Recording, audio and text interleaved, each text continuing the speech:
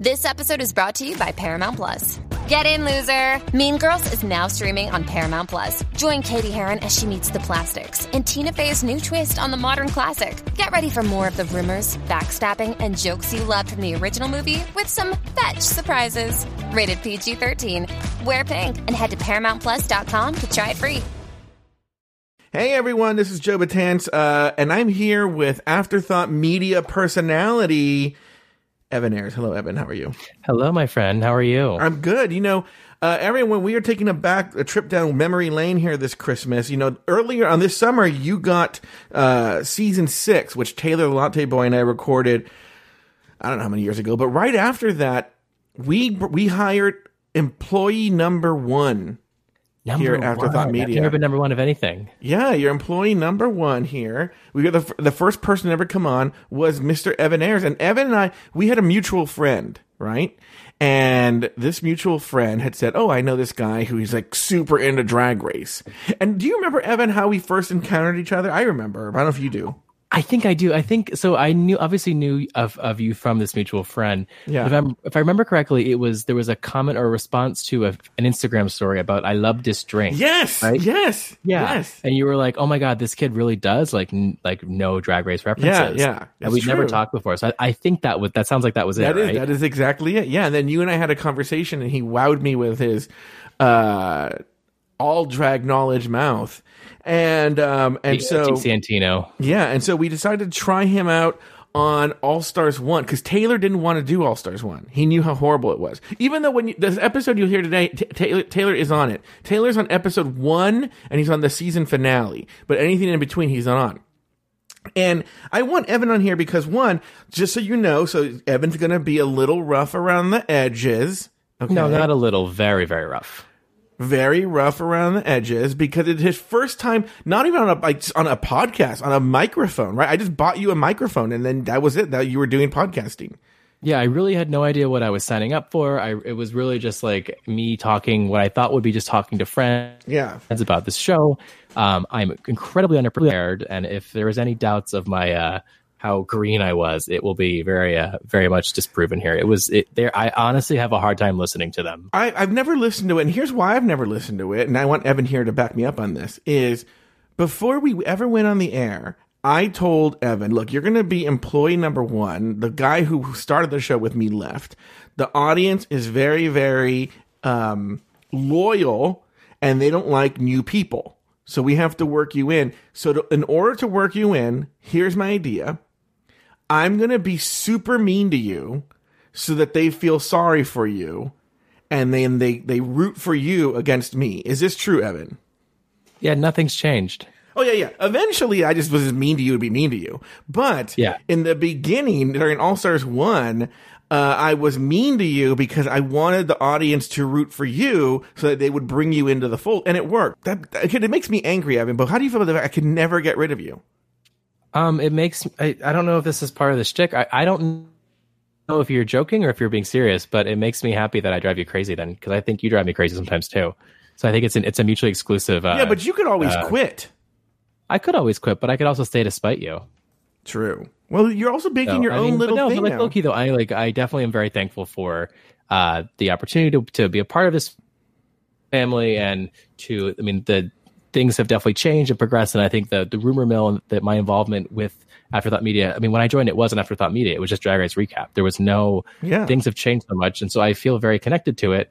And I obviously have a lot of admiration and do low-key very, very much do love you. Mm-hmm. But it's fun grinding your gears sometimes. But yeah, I'm really nobody, and I have no experience in this prior. No, but now you do. You're a very experienced podcaster now. Well, no, I am, but I can definitely, in hindsight, see the change and the growth, and I get to be a part of something really cool. So I can't promise you that I'm going to be listening to these because it's almost like I'm not going to listen to them. Contestants talk about like when they don't ever watch their season of Drag Race. Yeah, I don't know if I actually really will ever listen to these first podcasts. Yeah. So it is very humbling that people do like me and that you haven't fired me yet. Yeah. I can't. But this is a fun throwback for some people that aren't us. Yeah. So anyway, I hope you guys enjoy it. Here's the run of All Star. Now, by the way, I will say this: the podcast is actually better than the series. All Stars 1 is horrible. It's horrible. Except for episode 1's not bad. Yeah. I can't It's not remember. bad, but that's not saying it's good. But episode 1's like the best one of the mix. That's the problem. Oh, Yeah. You know what? How was the episode when Raven and Jujubee cry? No, I think the episode, that's just a good moment, right? Yeah, it's one of those things. It's a great YouTube clip to watch. That's 4 minutes, but it's not a good. Yeah. It's not a good. I don't think it's a good episode. I don't remember the reasoning why they're. I remember talking about the challenges being so awful. Yeah, they're awful. Remember the shirts versus skins basketball game? Guys, do not go back and rewatch it. I don't think, is it available anywhere? Can you get it? Because you have to buy it, I imagine, right? I think like how we feel about this, the recapping of it. I think if they could hide it for forever, it would be the true lost season of Drag Race. Yeah, at least we have an excuse. I'm being mean to you because your first time when people like you and it's your first time. Yeah. All right, so everybody enjoy it. Don't send me hate mail. I get enough of it as is. This was taped, enjoy without telling me how much you hate it. This was taped years ago. Enjoy it. All Stars 1 starting now.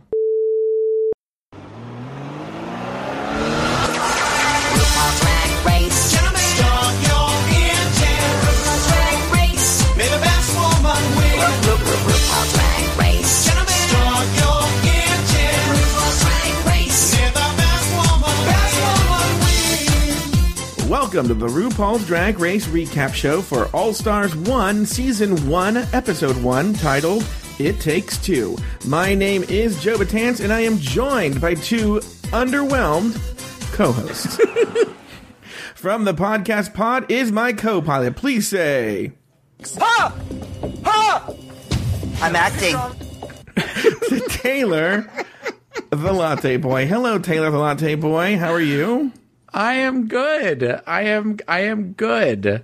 Why are we doing this to ourselves? No, you're only doing it for one episode. You're only doing it for one. I'm doing it 4 more episodes than you are. You're for episode, the first one and the last one. Oh my God, this is the first one, and it might be. Now I haven't watched I haven't watched 2 through 6 yet, but it's probably the most boring episode of RuPaul's Drag Race I've ever seen. It somehow is. And is fascinating all at the same time. It's one of these where, well, I guess we'll get into that as we go into the show, but I went into this after you sent me a comment, so I kind of went into it forgetting how much I enjoyed the season and going in with the Joe Batance colored glasses on, and was very like, oh. Yeah. You know, like there are queens on here I forgot were on this season. So that was exciting to see. But then I remembered there's probably a reason why they went home when they did. So we'll get to it. You know what? We usually talk about stupid bullshit here. And it feels bad talking about the show because we haven't brought in our new, the new part of our show. Everyone's already met him because they've already heard the fantastic show we did for the review of Katya and Trixie's show. So they've already all met him, you know. We let him back for All Stars 1. Yes. Did I sign off on that? That's why you're only doing these episodes. I'm Donna Sugarsing you, as someone wrote on Twitter. Wait, Evan. Wait, let's bring him in here. Let's see how good Evan is at the lore of the show. And from our nation's capital, please say... Oh, well, come on, Teletubby. Teleport us to Mars. To Evan Ayres. Hello, Evan Ayres. Hello there. How are you? I'm back, full Shangela style. Yeah, I know. Much to Taylor's chagrin, you're back. Is that why that box is sitting over in the corner? He was supposed to pop out of that? That's my box. I never unpacked. I just carried it around with me. You never know where I'm going to pop up. Came out of a box. I may as well carry them with me. Now, here's the thing. I want to talk about something. Now, Evan, unfortunately, you're only spending the first episode and the last episode with the wonderful and the talented Taylor, the Latte Boy. I'll take what I can get. Yeah, but... Wow. Oh, hey, Daddy. Oh, wow. Oh. So... But Taylor, if you listen to the show, by the way, how well do you know the lore of the show, Evan? Like, I know you listened to this season. I know you've listened to like season 9, you know, when you and I started talking. But like, did you listen to when Donna Sugars was on? Do you have any idea who Donna Sugars is? Don't worry, a lot of people don't. What season was she on? Exactly. Donna Sugars. Donna Sugars was a co-host on our show in season 7. No. Yeah, exactly. Well, so then she just mysteriously vanished one day. So someone was asking if we were Donna Sugarsing I saw that. Boy. That's that. I know that person. Yeah. Yeah. So, but no, Taylor, you explain to the audience why you're only doing episode 1 and like episode 6. Well, it's clear to anyone who listens to the show that I hate Joe Batanz. But contractually, I was obligated to at least start the season. So much like Gene Smart in the first episode of Designing Women before they went to the new cast, I'm just making a guest appearance. No, I'm just kidding. I need a break. I don't know what you're talking about. I thought Gene Smart was on Designing Women. She was on Designing Women until they brought in Jan Hooks, and then she played Carlene, Charlene's sister. But Gene Smart, Delta Burke never came back when they brought in Julia Duffy. Mm-hmm. But Gene Smart was only in the first episode of the season when they brought in her sister, and she was only a guest star for that episode. And then they explained why she and her husband and baby Olivia were not on the show anymore. Well, that reminds me of, and I have no idea why I was very young when this happened, but it always left an impression on me. Was on this, we've already knocked Evan out of the show here. But Evan, feel free at any point. Do you even know what Designing Women is? I have no idea. Oh, what? What's Designing Women? What? Truly no idea. Shut him off. Shut his fucking microphone off right now. Thank you. But this is a good opportunity, Taylor, for you to teach the children. Yeah, I feel like I have a lot to learn here. Well, okay, let's back this up first, and then we can tell Joe's story. Okay. Designing Women was a television show that came on the same year that the Golden Girls did. However, rather being about 4 retirees in Miami, this was about 4 interior designers in Atlanta, Georgia. It had Gene Smart, Annie Potts, Dixie Carter, and Delta Burke. And it was very Southern, but sophisticated in its styles. And there was lots of comparisons and contracting to Designing Women, because it was about 4 women with a gay man sensibility. And there are classic scenes from Designing Women that are still shown in gay bars all over this country. It's probably played at plenty of them. I just haven't. But hold on for a second. There's also like a black guy in there. Now, was he gay on the show? Because Meshack Taylor wasn't gay in real life. No, he was Anthony, and he was their delivery man. And then eventually he became the 5th partner in the design firm. Yeah, and he delivered, apparently. Delta Burke was like very, very funny in it. And eventually it kind of became like the way Family Ties sort of became all about Michael J. Fox's character. Please tell me you know what Family Ties is. I do, yes. Yeah. Okay. Wait, hold on for a second. Hold on. Evan, do you really know tell me one thing about Family Ties that you know. I know that Family Ties were on VHS in my attic growing up. What was the name of the family on Family Ties? I could not tell you.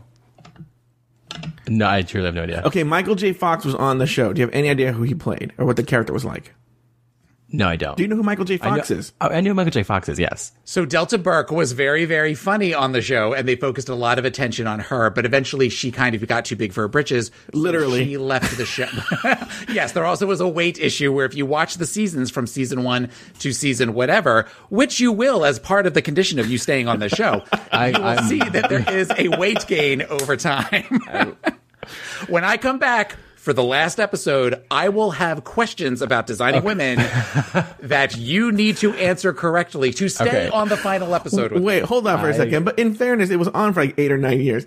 Let's say he has to watch the pilot by then. The pilot, okay, or like give me like certain episodes to watch. I will give you give me a list. 3 or 4 episodes that you have to. Is it streaming anywhere, Taylor? Yes, we have to. There has to be the Night the Lights Went Out with Georgia episode. That is a classic. Okay. And I will find episodes for you, and I will send you links, because most of the episodes are on YouTube. Oh, really? Okay. Yes, which means you will have no excuse for not watching them. I'm all here for it. Bring it on. Okay. So anyway, back to what I was going to say is, when I was a kid, I bought on the Troll books. I got like the novelization of Charles in Charge and read it, basically the pilot in a little book form. And so I read it. And so when the show came on, I was like super into Charles in Charge. Also, look, he has a little gay boy. Scott Baio was like it, you know? Mm-hmm. And Evan, do you know what Charles in Charge is? I don't. Charles in Charge? What?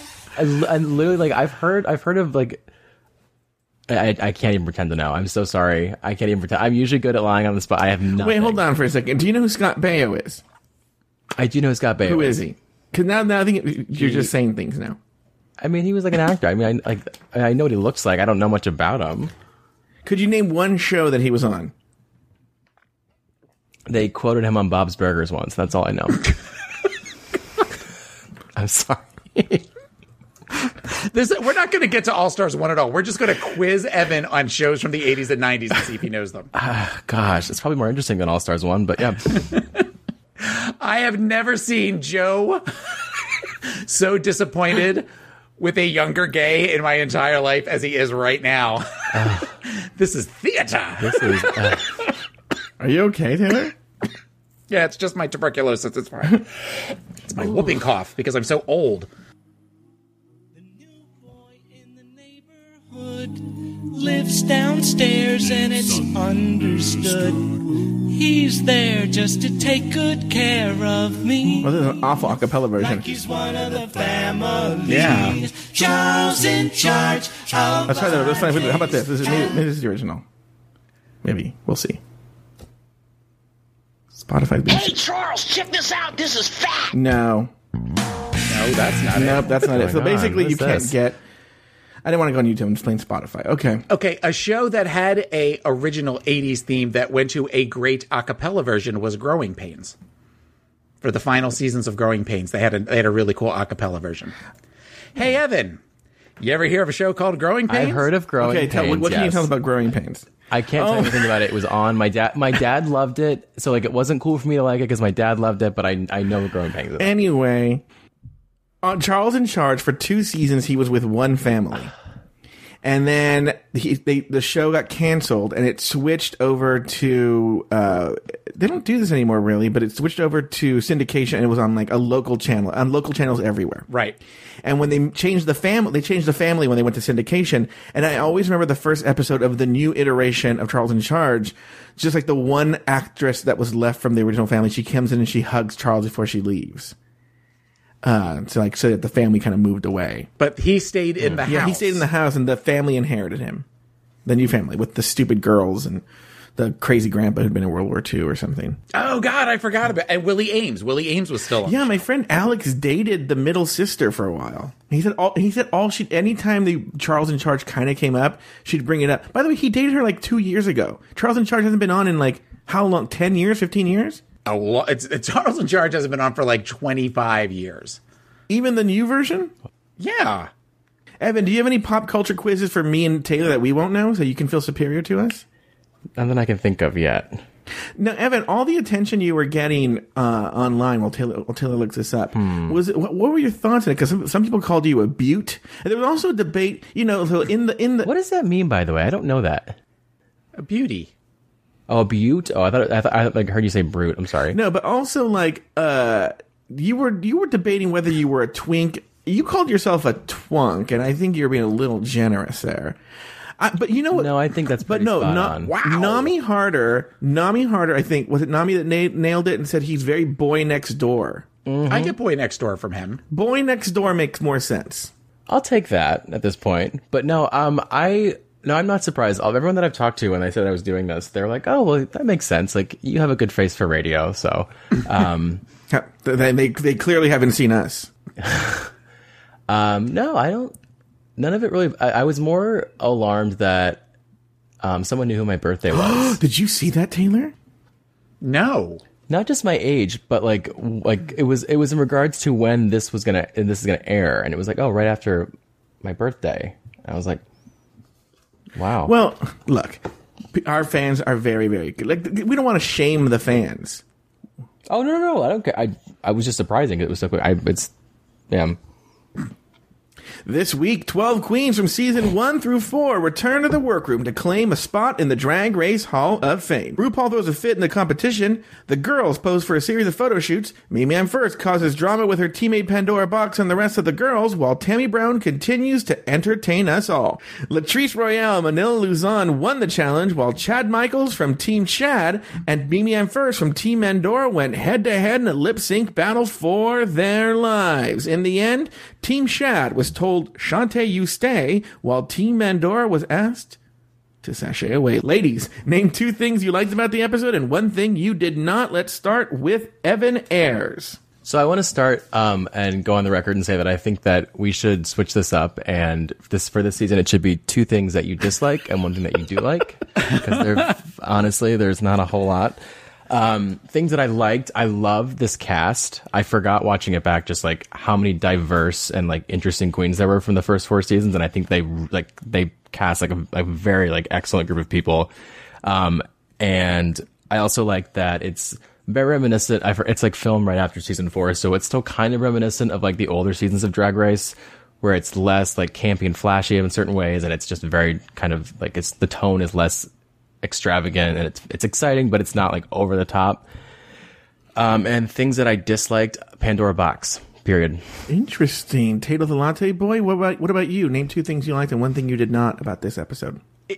He stole my first answer, which is the return of the queens. I forgot how much I loved some of these queens in their original season, and to get to see them again, even though this is from a couple of years ago, to get to see them again all when they're still kind of at their prime, and they were still, I mean, it was a big deal to get, you know, Manila Luzon and Latrice Royale and Raven and all these people together in one room.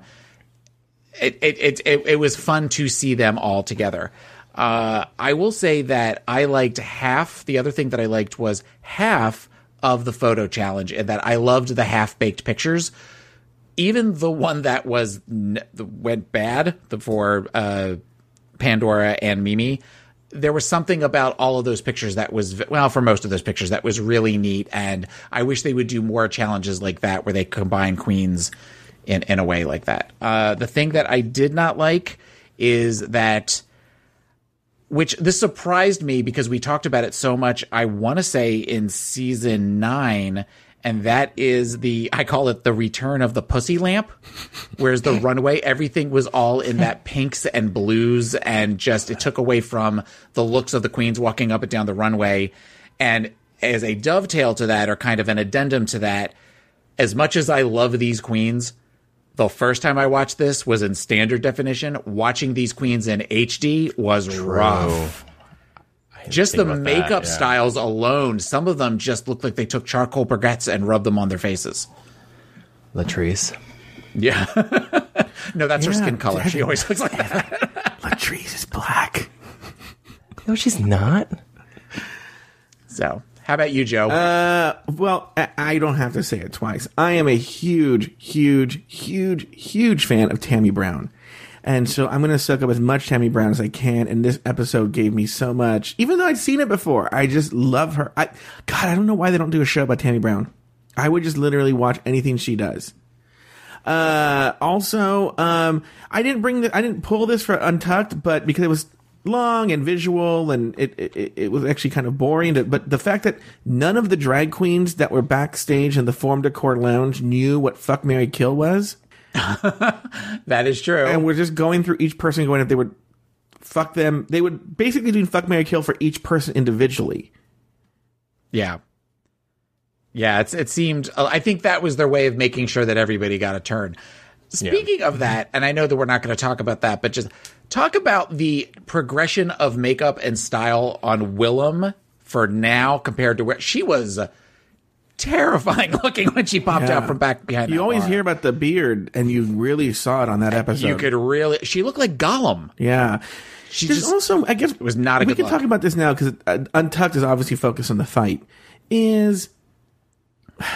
Like, I like Willem as sort of like I don't know how to put it, but like an idea.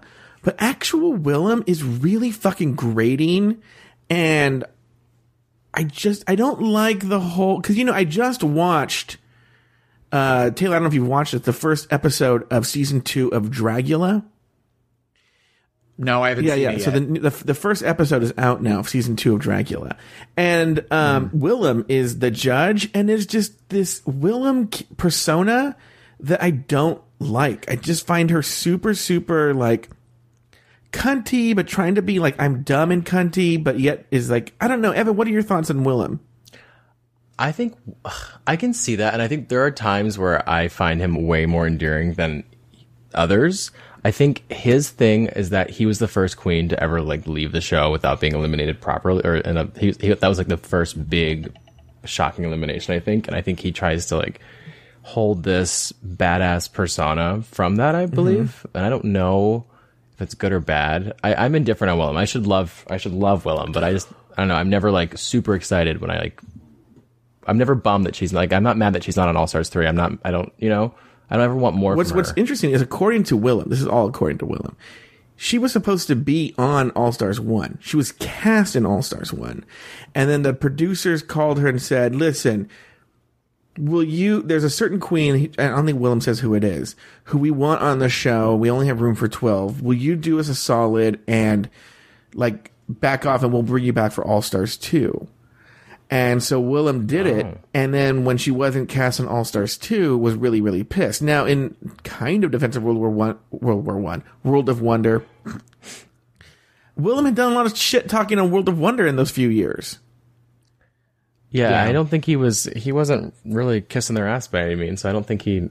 Well, isn't that the whole song, Ru-apologize? Isn't that what that's all about? Well, he coined that at the reunion of season 4. Right, but he did a song about it after this all happened. And if you listen to the lyrics, it definitely talks about all of that, as far as that he was supposed to be on All Stars 2 and then wasn't selected. Yeah. So, but there's a scene in Untucked where one of them says something like, "How is Mimi on here? Do you think that somebody else was selected and they put her in instead?" And then magically Gollum pops up, and so I'm wondering if that was kind of interesting, a little thing to say as far as.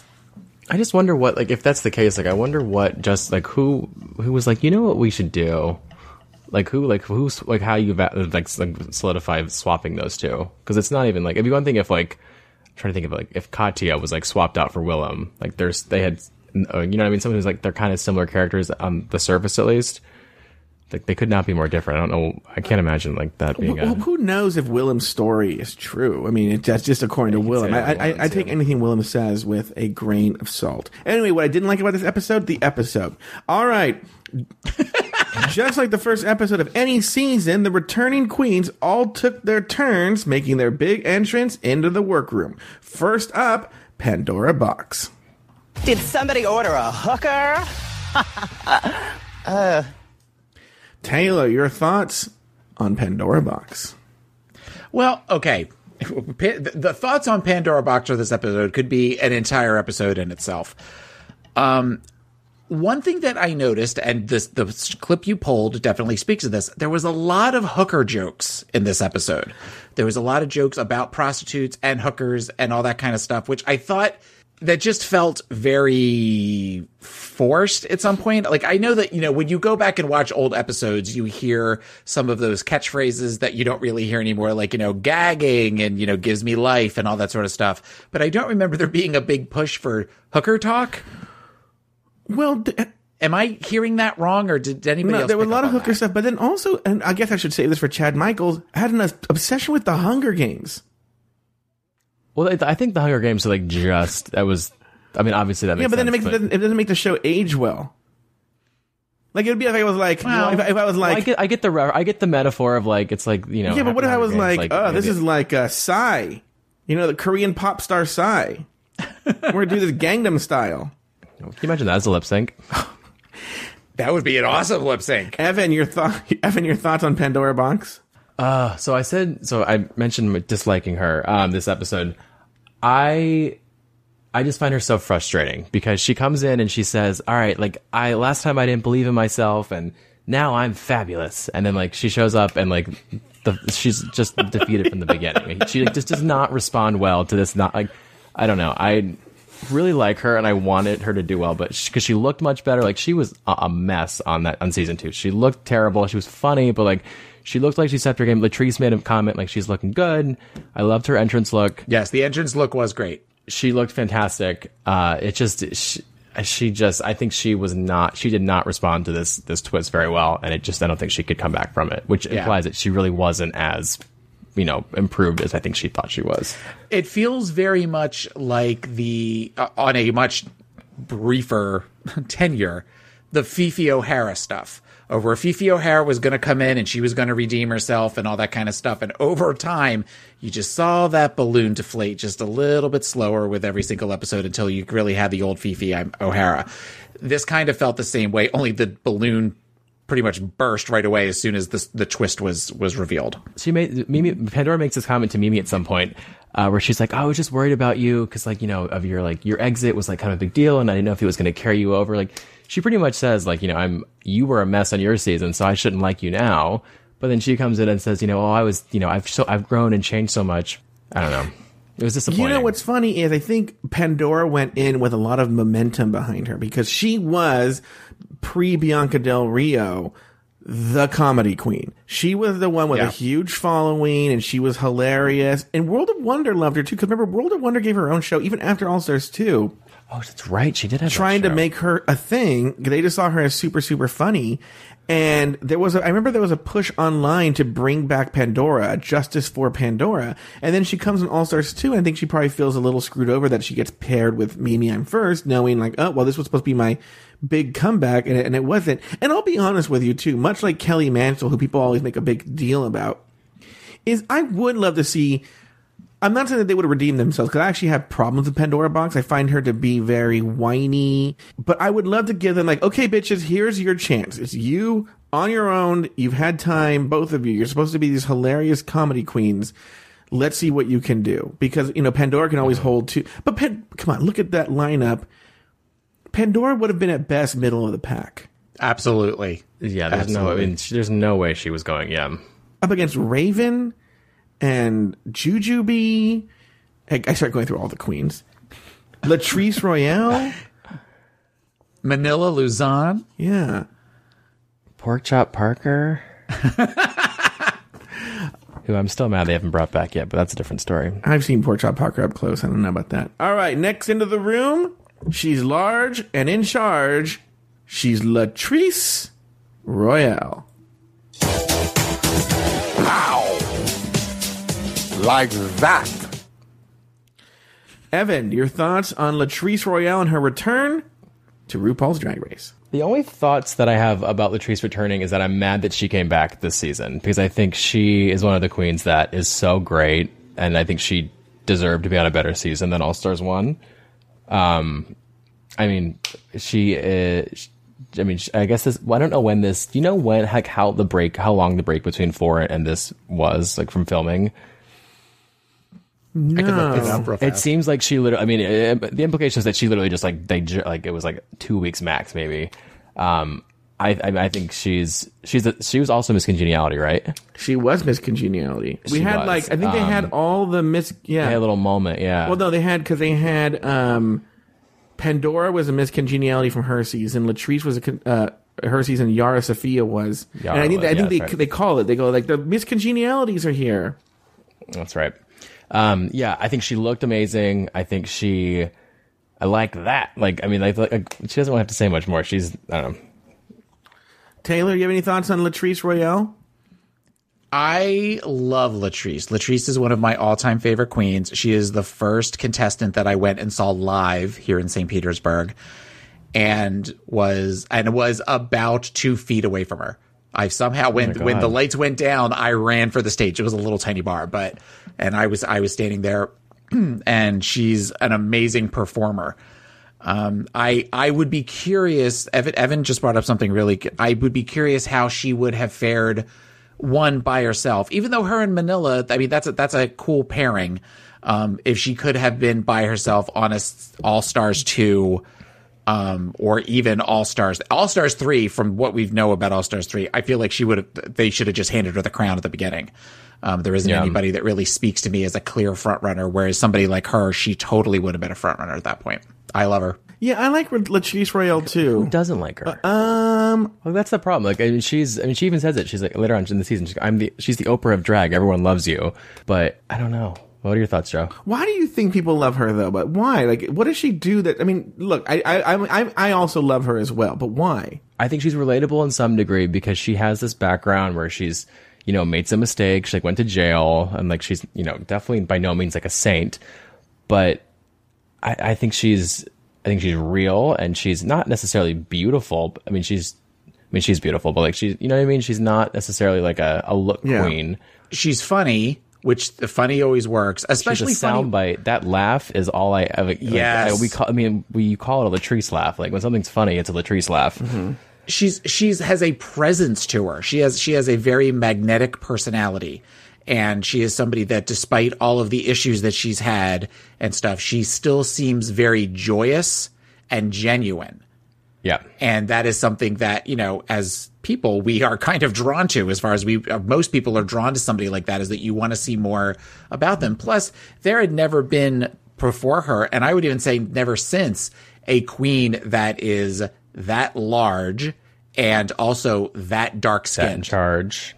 And that in charge. And funky. So she is very much an anomaly. Within the 100+ queens that they've had. So, of course, you're going to remember somebody like Latrice Royale. I mean, could you imagine being a large, dark queen? Like, after that, be like, well, there goes my shot at being on this show. Jesus. Yeah. Donna Sugars. All right. Because when one thinks Nubian princess, Donna Sugars comes to mind. Now, next into the room, I'm going to need some, I'm going to be honest with you, and I'm not ashamed to admit this, I'm going to need some education men from, this is, Yara Sofia is my designing women.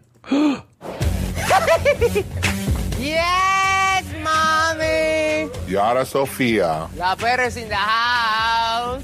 Zanier than ever. Miss Congeniality. Hi, enchilada. All right, Taylor the Latte Boy, your thoughts on Yara Sofia coming back into the race? Yara Sofia is a beautiful queen.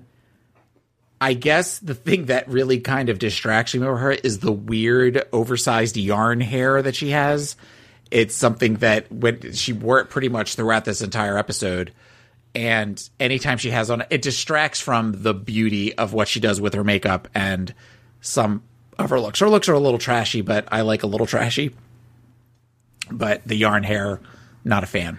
Evan Ayers, your thoughts on Yara Sofia? Yarna Sofia, as Taylor calls her? I have to respectfully disagree on the hair. So Yara Sofia, when I said that I loved this cast, Yara Sofia was the first one where I was like, I forgot how fantastic you are.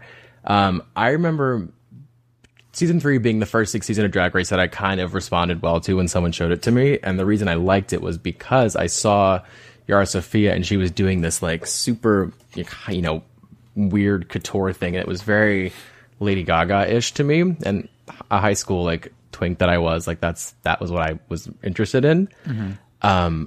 I think she is so funny, and she's that queen. I think she is definitely, for being like a Latin queen or a queen that doesn't have English as her first language, she's the only queen that I think has been able to successfully, in my mind, like not be an English native speaker and like own it and not understand what's going on, but still be very funny and still be very successful. She did very well on her season 3. Mm-hmm. I think she's beautiful. I've seen her a few times, and she's just as hot in person as she is in real and like on the show. And I don't know. I think she's a riot. I literally forgot that she was on this, and it made me like this. Seeing her walk in made me excited to actually watch this season. I root for her. I agree with everything you say. She is a fun queen to watch. It's just that hair is something that I'm kind of like, I don't know. But I also get. You also figure this is 4 or 5 years ago when Lady Gaga was even more popular than she is now. So it makes sense as a high school twink, as you just referred to yourself, that you're going to respond to that with all of the chains and the craziness with the mask and all that kind of stuff. So yeah, it makes sense. I just that yarn hair is, I just wanted to knock it off her head. Yeah, it's definitely tired. I feel like season 3 is in the blind spot of my knowledge of RuPaul's Drag Race. I think I even took a break I watched it, and I think I watched the end and I watched the beginning, but I think I didn't I was in and out with it. And so I vaguely remember season 3, only vaguely. And so that's why Yara Sofia is not really in my memory. And so she's, yeah, I mean, I'm fine with her. I have no problem with her. It's just, I just don't know that much about her. Yeah, I mean, she was top 4 of season 3, and she was on this, she and, not Shangela, what's her name? Alexis Mateo. Mm-hmm. They were both on the season together. And yeah, they didn't have the team things there, but she won a few challenges. Her looks were like probably the very same or similar. Like she hasn't changed that much visually since when she came on All Stars. Was she the one that had the breakdown on the stage during a lip sync? She had a breakdown, yeah. And I think she was performing against Alexis. She was, yeah. That was where they were. That must have been the top 4. Yeah. Season 3 is a really good season. It is also, that's the Raja season. And it is, some of Raja's looks alone are worth watching. Raja's looks are incredible. And season 3, for me, okay. If you had asked me this a year ago, considering some of the lip syncs that we've seen this year, but season 3 for me had the definitive lip sync of RuPaul's Drag Race, which was Manila Luzon versus Delta Work. How many fights I get in over that being the best lip sync? One of the best lip sync. Meaning you agree or disagree? I agree. It is like that is a watershed moment for the show completely. Manila Luzon manages to show every emotion she has in her body in the course of about 30 seconds. And it is about as raw as you can get with a lip sync. It is and she does it all while dressed as Big Bird. That's the part that everybody This is the one in MacArthur Park? Yes. Against Delta Work. Yes. It's true. I mean, I still watch it when when I need to feel inspired by something. Yes. Yeah. Every once in a while, if I'm scrolling through Tumblr and it's not porn, I'll see that. I'll be like, ooh, I'm going to play that. I'm going to watch that. And sometimes I'll hold things and I'll hold it up like Delta holds that stupid bracelet she has. Yes, which makes no sense, but it's incredible. It's absolutely incredible. It's really weird because, again, though I don't have many memories of season 3, I remember that lip sync, but what's funny is I would say season 3 and 4 combined together are the tipping point for the show. It goes from parody of reality shows to an actual reality show on its own. And I think you have to give a lot of the credit to Raja, who said, you know what, we can make this couture.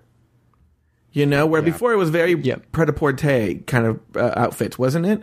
Wasn't it like ready to wear off the rack stuff on seasons 1 and 2? And then Raja steps it up and brings in the looks. And also, I want to see season 3 because supposedly, here's the tea, is somewhere in the middle of the show, they had to shut down production because RuPaul had a medical scare. They think, no one knows what it is, but they think she had a heart attack. And so I guess when they come back, the queens look different in the confessionals because so much time has passed during the competition. Okay. So I want to go and see if I can clock that. Are you able to clock that, Evan? Because you were nodding. I've also read that, and they're mentioning how apparently that did happen, and it was the break occurred between, it was when a sewing challenge had been assigned. So it was at some point where they had to make all these looks. And so the queens literally had, instead of like a couple hours, they had like a very long period of time to work on these things.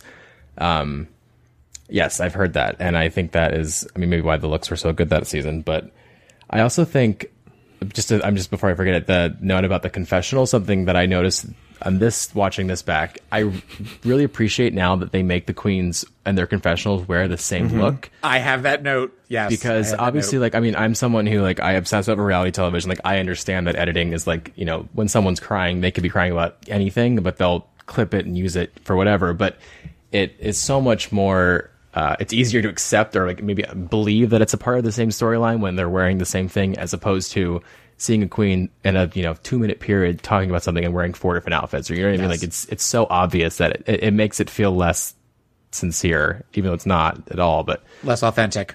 Yeah. Pandora has on 3 outfits in one episode. Yeah. I like how we've turned this episode into a recap of season 3.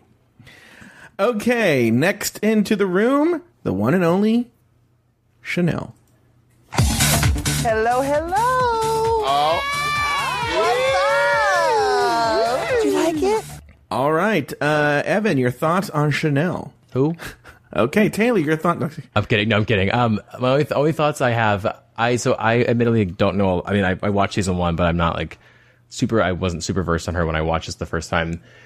I loved that she talked about wearing the Beast costume, only because I heard Alyssa Edwards the whole time yelling Beast. I have no real. She doesn't do anything for me really. Taylor, Chanel. Chanel is, or I have a huge crush on Chanel as a boy. What? Really? I did not think that's where you were going. Let me put it in addendum. I have a huge crush with Chanel as a boy in a baseball cap, because I know that Chanel and that Ed Hardy like rhinestone. Okay, but something about the face, and that she's a little doughy, and that as a boy, the big Windex blue eyes, very, very cute to me. And I think as a queen, she is a beautiful queen, but there is something very Vegas showgirl, and I think she is from Vegas. Yeah, actually. she wears it with a badge of honor. She wears that, and she is very clearly of that stock. But even like I would say like early 2000s Vegas queen, not like what you have now with like Derek Barry and Kimora Black and all that kind of stuff. So, but there's something about Chanel as a boy, even when she was on season 1, where she wore the baseball cap backwards. Just so interesting. She's gross. Don't get me wrong. But she's like she is what we refer to on our show as the dirty monkey boy, like that you'd have sex with and you wouldn't admit that you would have sex with, but that's Chanel is kind of like that. It for me is that for me. Wow. Revelations. I will add the reason why maybe I don't have a whole lot to say about her is because I just in my head I imagine she's just like a drag queen. Like I feel like if my aunts went to drag brunch in Philadelphia, like she'd be the MC. Nothing against Philadelphia, I love that city, but like it made sense that she was on the show and that she like was on season 1 and came back. But I think now it would be there's nothing like entering the pinpoint on her. It would make no sense to bring her back for All Stars 3 because your initial response of who. I mean, those of us that watch season 1 remember her and remember her from All Stars 4, but that's real. You've never really heard anything about her since. Well, and she was memorable too because she eliminate herself, or she volunteered to be eliminated. Yes, and then they did eliminate her, and then she still came. I'm surprised they invited her back, but yeah, she said she felt as though she was not ready for the critiques and stuff like that. So maybe that's why they brought her back, because she felt as though she had grown enough to where she could handle critiques. I love that as like an excuse to not go to work sometimes. See, this is what I love about Evan, is he has such a good memory for this show. I do not remember anything that he just said about Chanel and to eliminate himself. Yeah. No, I've only watched season 1 once, and I do remember that being a moment. And she also, the controversy because she jumped at one point and her wig fell off. She has that like showgirls, like a Medusa wig or something. Yes. Mm-hmm. And it was supposed to look like an accident, but she has since admitted that she totally did that on purpose for dramatic. Oh, really? Yeah. Because she is beautiful. Oh, and you know what? She said something else bothered me. She goes, "Oh, everyone thought that I was this like arrogant or like, you know," I forgot what the exact term she says, but like people thought I was so full of myself, and that's it. And then she proceeds to be arrogant the whole season. Yeah, but as if she wasn't. But all right, next into the room, Raven. Let's do this, bitches. All-Star! Yes, baby! I know the 4 queens sitting there as I walk in are thinking, this bitch looks good. Taylor, your thoughts on Raven? I think the 4 queens of that room probably went, no, she don't. Yeah. She looked horrible. She looked rough walking in there. HD was not her friend. Raven, HD is definitely not her friend. Raven is somebody that, oddly, on her season, I kind of had a crush on. Jesus Christ, you're fucking thirsty, bitch. I think she's super attractive in this season. She's gotten much thinner. She was a little, I wouldn't say she was heavy by any means, but she was fuller. And then remember when she came back this season, I was kind of like, oh, eat a biscuit, Jesus. Yeah. But Raven as a artist, Raven as an entity, always fascinates me. She is somebody that even when she does the fashion revue with Raja and stuff like that, even though she is perpetually second runner up, when I'm watching those videos, I can't take my eyes off of Raven. So it made absolute sense for her to be in this season. Evan, your thoughts on Raven? Yeah, I totally agree, and I mean, you can't deny the impact aesthetically, even of Raven. Like she is just so visually like captivating, and she's like kind of scary and not relatable.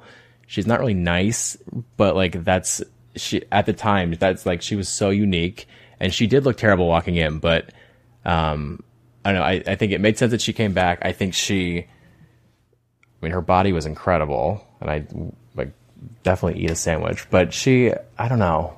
I think she is definitely one of the more impactful or influential queens of this to ever come out of the series. And so I think to have an all-star season without her would be silly. And I don't think she's very likable, but I agree. I never want to take my eyes off her. I would go so far as to say she was robbed on season 2 and she should have been the winner. She definitely was. Yeah. Definitely was. Because even you talk about the likability factor, she was, as far as I'm concerned, she was much more likable, even as a villainess, than Tyra Sanchez was.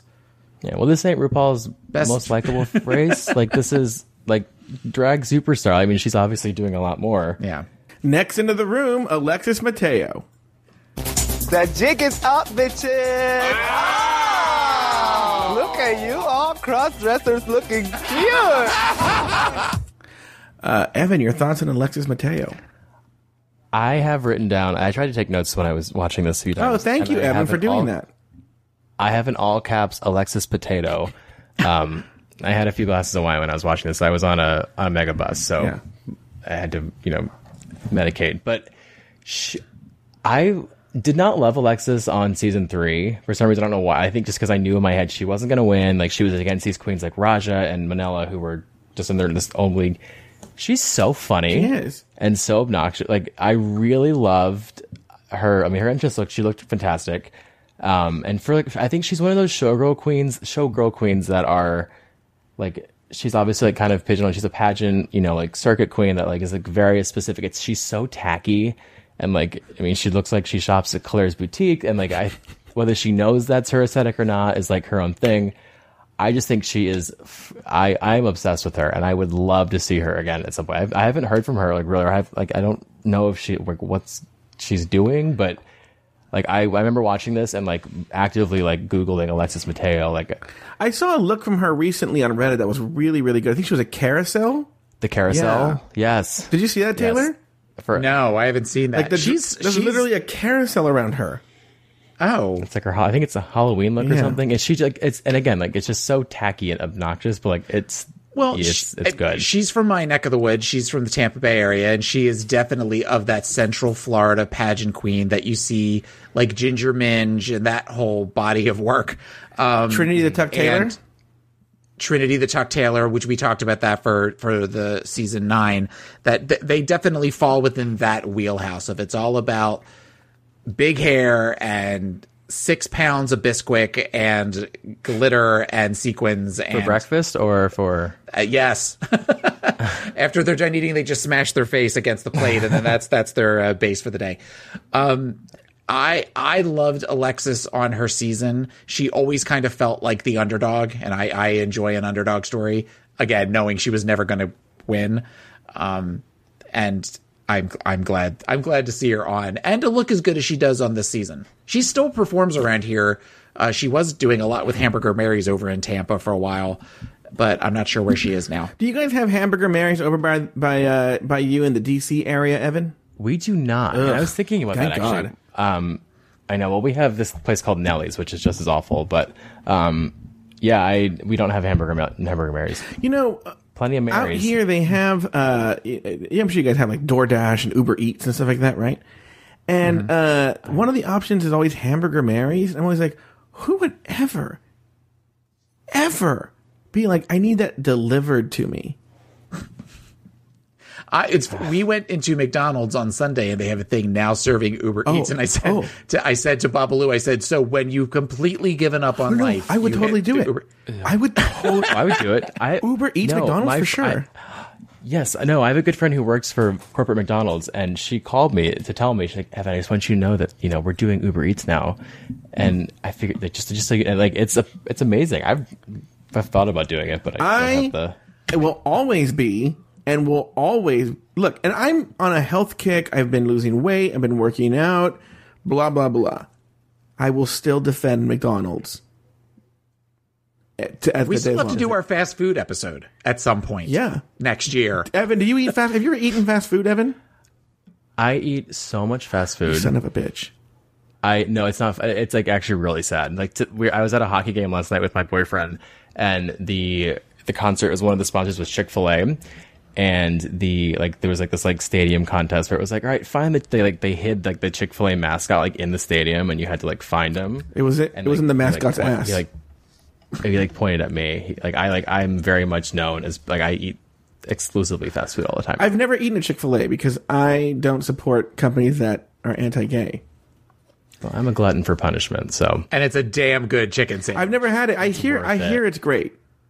It's good. On Saturday. Wait, Taylor, you go to Chick-fil-A? It's been okay. I'm getting ready to tell the story. I don't go to Chick-fil-A anymore because, as longtime listeners of the show know, I no longer drink soda. I haven't drank soda since April of last year. And the reason why I don't go to Chick-fil-A is because if I go to Chick-fil-A, that is one of the few places that is a fountain drink down here. They have cherry Coke. So yes, I always get cherry Coke when I go. Right, you get a chicken sandwich with fries, and I always get like the Texas Pete hot sauce, and you get a big thing of cherry Coke, which for me, because they will do free refills on any size, and I always get a large, turns into like a 2-liter thing of cherry Coke, and it makes me sick. So I was having a stressful day on last Saturday, as Joe knows because he called me at one point. Oh my God, I can't believe my face healed. Since then, fire came out of the phone, melt. It was like the end of Raiders of the Lost Ark. Like I just opened the Ark and I was that guy with the hat and the glasses. And my face just melted. And Babalu said at one point, he goes, "Where do you want? Let's go get you lunch," because apparently I was hangry at this point. And he said, "Do you want to go to Chick-fil-A?" And I said, "I can't go to Chick-fil-A because I'll get cherry Coke." And he said, "Okay, but one day," he goes, "you're having a stressful day. That won't affect you." And I said, "That's like saying to somebody, well, just do a little meth. It'll be okay." I'm like, I do not have the willpower to ration myself with things like that. So we ended up going someplace completely different. What is your, Taylor has his Chick-fil-A. What is your Chick-fil-A, Evan? As far as like fast food goes. So we have this. You guys have Shake Shack, or you guys have Inside Out. Inside Out. Wait, Taylor, did you just hear? He called it fucking Inside Out. The Pixar movie? You could go and sit in the Pixar movie? Oh, you guys have Inside Out, yeah. Mm-hmm. It's my guilty pleasure, yeah. I'll say my guilty pleasure actually is Taco Bell, which is not so guilty. I may or may not have a gift card that someone gave to me, but there's no Taco Bell in the city, so I can't ever use it. That's because you've never had Del Taco. Now, I get in fights about this out here in California, but there's a... Bianca Del Taco Trio. Yes, there's a chain out here called Del Taco. It's not anywhere outside the Southwest. And even outside of LA, it's kind of rare. Like, I know that my co-host on my other show, Mike Lawson, misses Del Taco, and there's only one in the Bay Area. Because I just feel like, okay, maybe you can have an argument about whose tacos are better, but you have more variety of choices at Del Taco. Plus, they have amazing French fries. And I'm going to tell you something, their burger is not bad. It's actually pretty good, the Double Del. Thank you. Go on. So Taco Bell, go ahead. Yeah, no, it's not really, I don't say guilty pleasure because I don't have a guilt about it. Son of a bitch. Yeah, no, it's I'm gross. Wait. Just wait. Oh no, I'm feeling it now. Trust me, it's had to slow down. We all been there. I can eat chicken McNuggets from now to the end of time and keep my 32-inch waist. Oh, I don't think I can eat it. I mean, I can, but I certainly. Can I ask Taylor an embarrassing question, Evan? I'm not telling you my waist size. No, I'm not gonna. Okay. Why did we even go there? That wasn't even the question. All right, I'm sorry. Go ahead. Go ask me the embarrassing question. You are a 32? Yeah. I don't like him anymore. But this is going to my question here. This is going to my question. All right. Because Taylor likes him a chunky guy. Like a stocky guy, correct, Taylor? Stocky. I like stocky. I like thick. How much Chick-fil-A would Evan need to eat for you to be like, oh, look at Evan here? Evan looks like he is fit. Mm-hmm. Evan is young. Evan is too young for me. I take the stairs sometimes. I'm no hero. So you don't have I don't like you and like you all at the same time, Evan, and I can't figure out why. you know what? He's trying too hard. Here we go. Next into the room, Chad Michaels. Happy Hunger Games, bitches. Speaking of trying too hard. All right. And the Hunger Games don't stop on this fucking... And Untucked, he goes to the Hunger Games again. It's like he walked in with, like, I'm going to bring up the Hunger Games. Yeah. It's like if I was like, 10 years ago, I'm like, I'm going to talk about Gossip Girl. That's what I'm going to do. Okay, Taylor. What show is that? Oh, you know what Gossip Girl is. Kidding, All right. I'm kidding. Gossip Your Girl. life is Gossip Girl. All right, Taylor, your thoughts on Chad Michaels? Well, it's a shame that he probably won't go very far this season. It sucks. If only they gave him a platform because they recognized that he probably maybe should have been gotten an award of some kind. So if only they created a whole show around the fact that he could get it. You could have Chad made the Michaels argument, though, for Raven. You could have made the argument for Raven. Oh, yeah, absolutely. Absolutely. I'm saying that facetiously because I know that's been a long-standing thing of that where they pretty much made it so that he could get the crown because he was the seasoned queen of season 4. Chad is to me, I don't dislike Chad. Mm-hmm.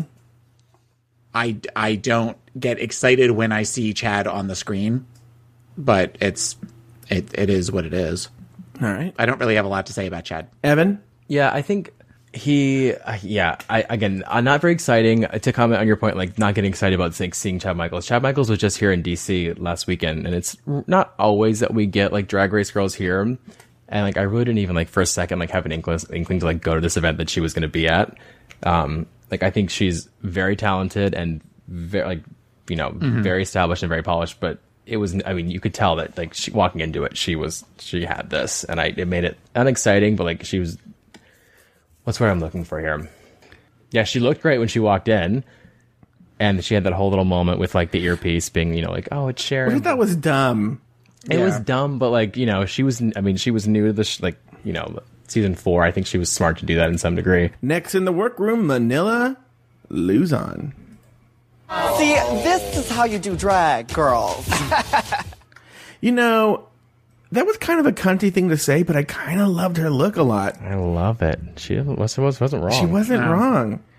I know someone on their confessional was saying how I think it wasn't Alexis Mateo was saying like Manila's obnoxious or something, but it was like she's annoying. Yeah, she's annoying, and I'm like, she's kind of right though. Like she really did work the look coming into that workroom.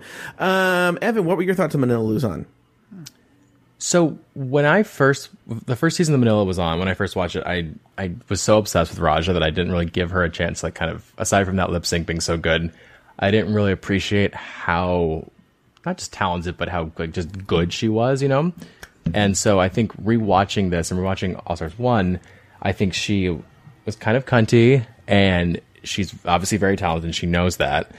I would imagine that she really is very annoying, but I think she has some of the more iconic looks from the earlier seasons, and I think she definitely deserved to be there. I think she is, again, one of those queens that I would love to see brought back, because I think she deserves to be on a better season, and I think that she has a lot more...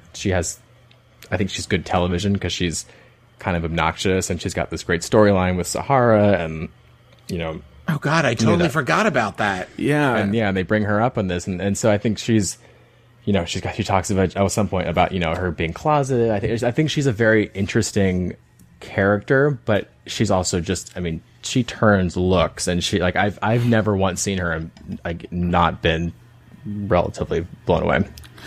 Taylor the Latte Boy, your thoughts on Manila Luzon? Once again, I have to agree with our new friend here. I think that she has a very distinct style to her. She has a very distinct look, which is why, and I know that it is often very steeped in pop culture, where she does a lot of stuff with things related to like Sesame Street or fast food. I mean, she has like a Ronald McDonald type look that's all about French fries and stuff that I remember from early on when you first started seeing her. So she's somebody that you're constantly wanting to see, okay, what is it? What is the next thing that she's going to tackle? I don't remember her being as cunty. I always remember her as being, or if she was a likable cunty. I know there was that whole thing with the boogers versus the Heathers from her season, and whatever. But I again, seminal lip sync. I would have to say that is probably my all-time favorite lip sync. Yeah, it's definitely up there. And she's and I think she's campy, but it's not. It's like it's a type of camp, but there's a refinement to it. Yeah, it's a very, I don't want to say nuanced, campy, but there's something where she somehow manages to go real big, especially with some of the crazy, like crossing her eyes and stuff, but still manages to, where it's not out of control. It's big, but still in control. Yeah, I agree. Next into the workroom, Mimi, I'm first. Life is like a paycheck. A generous figure is always nice. Was somebody throwing holy water? What the fuck was that? Taylor, your thoughts on Mimi, I'm first. I hated Mimi, I'm first in her season. I absolutely hated Mimi, I'm first. That being said, this episode, there's a part of me that felt a little bad for her. A little bit. More so on Untucked than this. Let me put it that way. She reminded me very much of someone that Joe and I know, that I did not realize just how much of that need for attention and that need to be the center of things. I'm trying to think of who you're talking about. There's even some physical similarities. Okay. So yeah, she's somebody that I would have liked to have seen more from. Do I expect it to have been All-Star Season 1 winner is Mimi I'm first? No. But I think that had they not had this, there might have been some differences. Yeah. Evan, your thoughts on Mimi I'm first? So my first thought was, you guys know like the story of her drag name? Because it took me a while to get it. It's apparently like something. It's like a bathhouse reference. Like, oh, Mimi I'm first. Like, about getting like gang raped. Oh, I just thought it was. I just thought it was like kids going me, I'm first. I didn't know. Yeah, that's sort of. Oh, I didn't know the. Apparently, it's like when you like, it's like, oh, pick me, let me go first. But then I was like, oh, that's funny, Mimi, I'm going home first. I think she got the raw end of the deal here because she was paired with someone who was not wanting to be with her. I actually really like Mimi I'm first, and I think she is because she's so. It's kind of that thing about Drag Race being a great show for like artists or entertainers, but not always great for drag queens. I think she's a great drag queen, but not great for Drag Race. She's apparently like super, like a big, like she like is still very prominent in like the New York scene and she's very successful in that. And that, I just don't think she really got a fair shot. That moment where she walks in and Latrice is like screaming Liza Minnelli, apparently comes from, she like got cast like last minute for this, which is probably what we were talking about Willem. And she had just seen Latrice like a couple days before, apparently. And they were talking about how, like, you know, they both were like BSing that they were booked for something else. And so when they walked in, they were both shocked to see each other. But yeah, I think that in this cast of people, she probably like shouldn't have been there. But I mean, not to be, someone had to go home first. And I think that was their.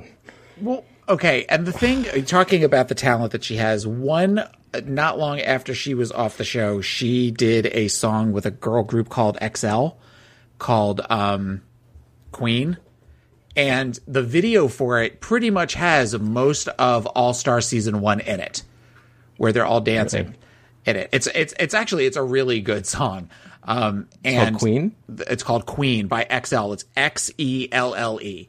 And she does the rap in it. But the video is such that I remember thinking, well, this was like the first time that like the veil was really pulled back for me, because I'm thinking, well, they all made fun of her and they all pretty much said that she was worthless, but they're all performing in her. Why are they all performing in her video? Like it's like, and like Pandora Box, it's like Pandora Box, Raven, Jujubee, Yara, Tammy Brown, and like Fifi O'Hara is randomly in it too.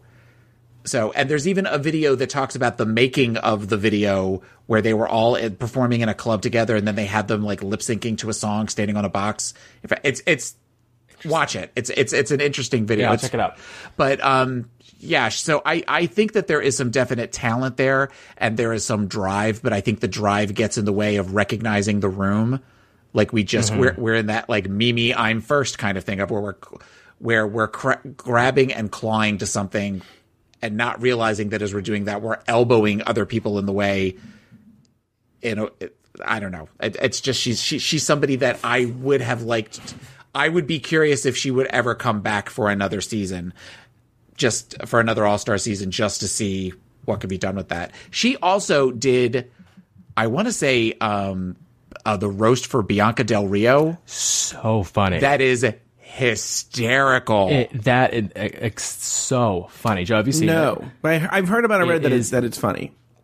It is absolutely worth watching. She is outrageous. Yeah. Well, that's the thing where I do think Mimi I'm First gets a really definition of a bad edit. Maybe she's not right for the show because one, she is the first queen. I think she's a very smart businesswoman. She's the first queen to think, hey, we could do something with these bitches outside of the show. And she started Battle of the Seasons. And when she was the producer of the show, obviously she got her a slot on the show. And then somehow she invited the devil in and had PEG come in and co-run it with her. I think they made a deal with her, and then they kicked her off. So she's since started another one. I can't remember what it's called, but it's actually very successful as well. It's the same concept, but she's the one that first started the concept of these live shows with the queens that had been on Drag Race. 2, I've seen her several times in different finales, and she's always really funny. She was the one who, in one of the questions, I don't know if it made it to the actual show, but it may have, where she told RuPaul, if you can't hate yourself, how are you going to hate somebody else? She kind of flipped it, and she had really, really, really good quotes. And so I know she's very, very funny, and I think she gets sort of a bad rap. Not because, and we'll get to it when we get to Untucked, but I don't know if necessarily Untucked is necessarily the best depiction of truth, especially this one. This show is sponsored by BetterHelp. What would I do for an extra hour in the day? I'll tell you, I want to write more. In a previous life, I was a writer, wanted to be a writer, all that jazz, wrote things. And then it seems now that I podcast, which is a great creative outlet, by the way, I just write less. And well, I do write a lot. I don't know why I'm going on about this. I write less. I don't write creatively as much as I want to. Now it's mostly just writing about RuPaul's Drag Race or whatever is coming up for the show. And if I had an extra hour, I would spend it writing. And that's what I would do with an extra hour. That's what matters to me. But what matters to you? Therapy can help you find what matters to you so that you can do more of it. I have benefited very much from therapy, and it's helped me set priorities in my life. Hell, the reason I am a podcaster full time is because of therapy. It helped me realize where my priorities were. And I benefited from therapy, and I think everyone can benefit from therapy. And that's why I think you should give BetterHelp a try.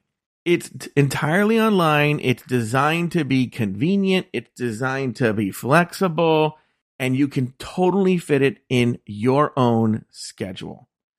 Learn to make time for what makes you happy with BetterHelp. Visit BetterHelp.com/Drag Race today to get 10% off your first month. That's BetterHelp, HELP.com/Drag Race. Let's move on now to Nina Flowers.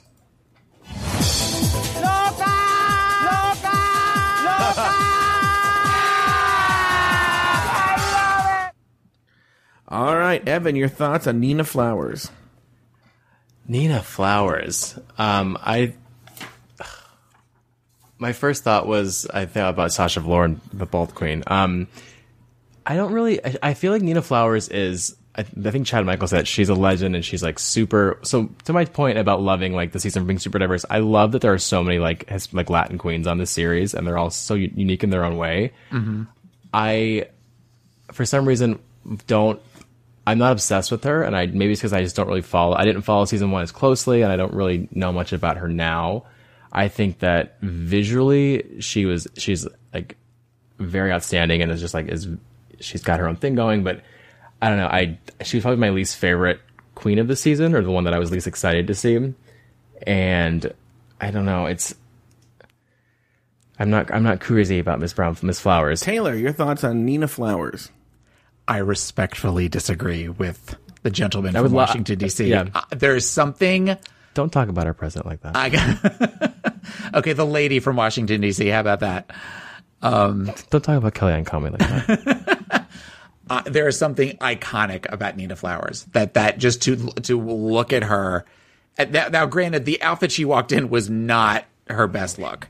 But the braid that she wore with like kind of the bald with the braid on top for her season, that was kind of an iconic look for her, and the hair she wears in the runway, and something about her eyes where those contacts where it's almost like they're all blacked out except for the iris. There's something I can't not look at her when she is on the screen. And as a girl, as a boy, she's horrifying. But as a queen, Can context correct a lazy eye? I don't know. Mean. But she's I forgot she was on the season, and when she walked in I was like, oh, Nina Flowers is here. Okay, excellent. I'm going to have to respectfully disagree with my co-host from Tampa, Florida. I do not get Nina Flowers. I've never gotten Nina Flowers. I find her jarring to look at, jarring Sophia to look at. Like, I don't see it as either beautiful or envelope pushing. I've never understood the obsession with Nina Flowers. It's just, it's like, it's not androgynous, but it's not, it's this weird, like, line of just, it's really kind of the first sort of gender fuck from Drag Race, because she's in season 1. I mean, she has... Huh? She's from season 1. I mean, from season 1 yeah. all the way through, as far as when you have some of the other ones that kind of play with gender, she is really the first one, because on her season was primarily very fish. You know, even Angina with being bald, she was still, the way she was very fish. Whereas Nina seemed to play more with constructs and ideas and stuff that kind of pulled, it wasn't total feminine, there was also some masculinity to it. So in that regards, she's fascinating. Plus I know she's also a very successful DJ, and she's somebody that is just, I think that the children know who Nina Flowers is, whereas they don't necessarily know who, I'm trying to think of one of the, Rebecca Glasscock is from season 1. I was thinking about it, she kind of reminds me, like, she looks like someone, I wouldn't be surprised if, like, she was those people, she was like, the person who, like, turns in, like, they've, like, transitioned to being a lizard. Yeah. Like, if she just, like, that's the kind she of... She kind of looks like that guy. That's what I'm seeing when I see her. Actually, I'm going to take that, I'm going to switch it. She looks like a lizard that's in the middle of transitioning to a human. Yeah, take that. Yeah. All right, next into the workroom, Jujubee. I feel a little underdressed. I look like I work at the mall compared to you guys. All right, Taylor, your thoughts on Jujubee? I love Jujubee. I love Jujubee so much. Jujubee is one of my all-time favorite performers, and that statement alone is why I love her, where she says, I look like I work at the mall, and she did, and it's totally okay, because she's also, I think, the most passable out of everybody there. She's the one that looks most like a naturally born lady, and she's beautiful, and she's funny, and she's talented as fuck, and again, she is somebody that deserved to be on the first season of All Stars. Evan Ayers, your thoughts on Jujubee? I could not agree more. I think Jujubee has this. She's one of my favorite queens, like of the entire franchise, and I think she has this awareness where she can say, "I feel like I work at the mall," but she has her person. I feel like something you say to someone who's like really ugly. You have a great personality, but like it really carries her through that. I don't think that Jujubee is like particularly like memorable. Like nothing she ever wears or none of her looks are like iconic, or no one's like ever like, oh, like she's such an amazing drag queen, but visually, but I think she is absolutely hilarious. I think she's made that reading challenge. I think she made that memorable. And is your barbecue canceled? Your girl's fucked. Girl is fucked. Like, so good. I love big dicks and fried chicken and long walks on the beach. Like, I mean, she is a walking soundbite. And I think that if you Google RuPaul's Drag Race like GIFs or GIFs, like, she comes up so much. And I think she is inherently just a very like hilarious character. And like the fact that her name is Airline, I can't, like, it's so good. Her name is Airline. Yeah, she talks about how like when her family immigrated to the U.S., like they didn't speak any English, and they had to at the border they had to give her an American name, and all they could spell was Airline from like the trip. Oh, so her actual name is Airline. Her actual name is Airline. Yeah, she talks about it on the finale. The one thing that I remember about her season, talking about this, I think a word to describe her would be endearing. There's something very endearing about Jujubee. And I remember during the workroom, where Ru would do the walkthrough in the workroom, she was the first person that I remember where RuPaul would say, "Hi, Jujubee." And she was just going, "Hi, Mama Ru." And she said it in such a way that it was just so endearing and just seemed so genuine that you couldn't not fall in love with her. Because she just seemed very much of the, I'm here to have a good time, I want to win, but I'm enjoying this experience. And that is somebody I want to watch. I don't want to watch Pandora Box pout for 45 minutes. Yeah. All right. Next into the workroom, Joe's personal favorite, Tammy Brown. Tootsie Lou! She says. Evan? Tootsie Lou! Your thoughts on Tammy Brown? So I have my thoughts on Tammy Brown are complicated because I feel like, so it's no secret that I'm obsessed with Survivor, the reality show. Are you guys familiar with that? I've heard of it. Mm-hmm. It's like a new thing. No. But rewatching this, Tammy Brown reminds me of one of my favorite contestants on the very first season. His name was Greg, and he was like this quirky, weird character that like, but his whole thing was like he kind of like mocked production the whole time, and he like knew what was going on. He was like way more like, I'm very aware of like, what was happening, and so he was kind of memorable and being kind of kooky, but he knew that it was all an act. And I feel like Tammy Brown is that character for me, and that at first I didn't really understand it, and I still don't understand it, but I think watching it again, like, she absolutely knows what she's doing. And I love that she is so crass, and her, like, if she doesn't like a critique that she's given, or she doesn't, feel that something is justified, she'll lash out to Michelle. She'll like talk back to RuPaul. Do you guys remember season 1, like the reunion? Oh yeah, yes. There's that whole spiel where walking in nature with children. Yeah, RuPaul literally like yells at her and is like, I forgot what he says, but like he rarely ever curses, let alone like breaks this like stoic character. So I thought that the fact that she even came back after like clearly like being this like defiant, character on Drag Race season 1 was interesting. She's just so compelling, and there's something they mentioned it on the runway too, but I could literally watch her. Like, I feel like I see people outside, my apartment, like asking for change, that like have that same little jiggle and joggle, but like she's just so interesting, and I could watch her do anything. Taylor? Really? I'm kidding. Oh. I'm kidding. She, as a licensed mental health clinician, she's fascinating to watch. Yeah. I'm trying to diagnose her the whole time I'm watching it. She has a very distinct look. She has a very distinct style, and I think that there's something mentally wrong with her. But also she is fun to watch, and I think Evan is right. I think she is on the joke to some degree, but I would be curious as to the backstory as how that persona was created. Because I think a lot of drugs. Yeah, I think a lot of drugs, and probably as much as she strikes me very much as a sad clown that's there to make everybody laugh and to be there to entertain, but she just strikes me as somebody that may not be as happy as everybody assumes that she is. Does anybody assume she's happy?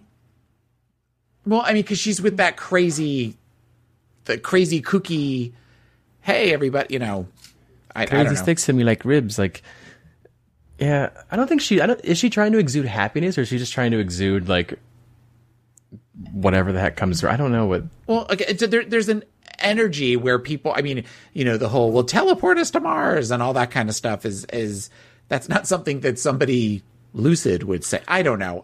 She's somebody that I'm very like, I get why she was on her season on All Stars 1. I get that because she was definitely one of the big personalities that rose to the top.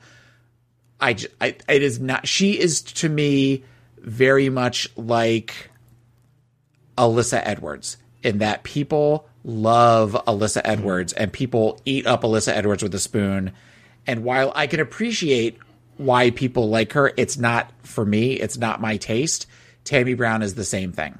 After the girls exchanged pleasantries, RuPaul entered the workroom to reveal the season's surprise twist.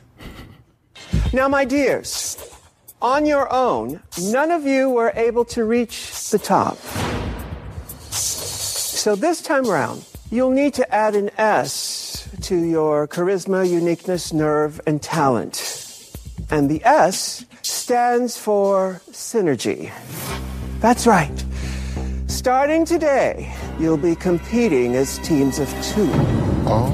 OMG. The girls were teamed up as follows.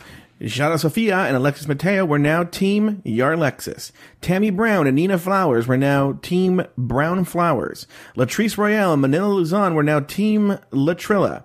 Chanel and Chad Michaels were now Team Shad.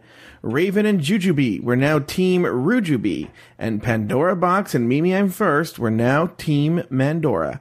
After the teams were made, RuPaul announced this week's main challenge. For your first All-Star Challenge, you'll be producing your own high-fashion photo spread. The first photo, half-baked. The two of you in mid-transformation. No tea, no shade. Oh, and no wig. Second, opposites attract. A wet and wild photo that shows what makes your duo dynamically different. Oh, and one last detail. You'll be doing each other's makeup. So, ladies, check your trust issues at the door. All right, Taylor the Latte Boy, your thoughts? This is where we're not gonna really go into. After this, we're not gonna really go into the challenges or anything. So if you have any thoughts about the challenges, who was in them, how they performed, please share with it all right now. Taylor the Latte Boy, go. I hated the idea when they announced prior to the season starting that they were going to be in teams. I hated that idea, primarily because I got used to a season being about 14 episodes, and I knew this was going to be 6, and it made me sad because I wanted to watch a whole season. And I don't think it's fair. The whole, if one person's lousy, it drags the other person down. It's just not something that I liked. As far as the challenge goes, I liked as I said in the beginning, I liked the photo half-baked challenge. I liked particularly, even though it's clear Pandora is teched out, the energy that Mimi gave off in that picture is pretty incredible. And I thought the picture of Alexis and Yara was fierce. It was a beautiful, beautiful picture of the two of them. That's really kind of, the thing where they're standing in the black rain. That was dumb to me. Evan Ayers, your thoughts on the challenges? Yeah, I felt like this challenge was so anticlimactic for like an all-star season in general. I feel like it's, I would imagine as a contestant, it was very difficult. Them talking about, you know, us doing our own, each other's makeup and like the actual, like the taxing like bit of actually executing the challenge was probably very demanding. But I just felt like it was kind of boring, or it seemed like something that would be like, you know, in a very early season of like America's Next Top Model, or something that it just didn't seem like fitting for like, it didn't really set the stakes high enough, I think, for what now I think of as being like an all-star season of this show. First of all, I think when I hear RuPaul say no tea, no shade, I like can't not hear Jasmine Masters, and I was waiting for no pink lemonade, which is upsetting.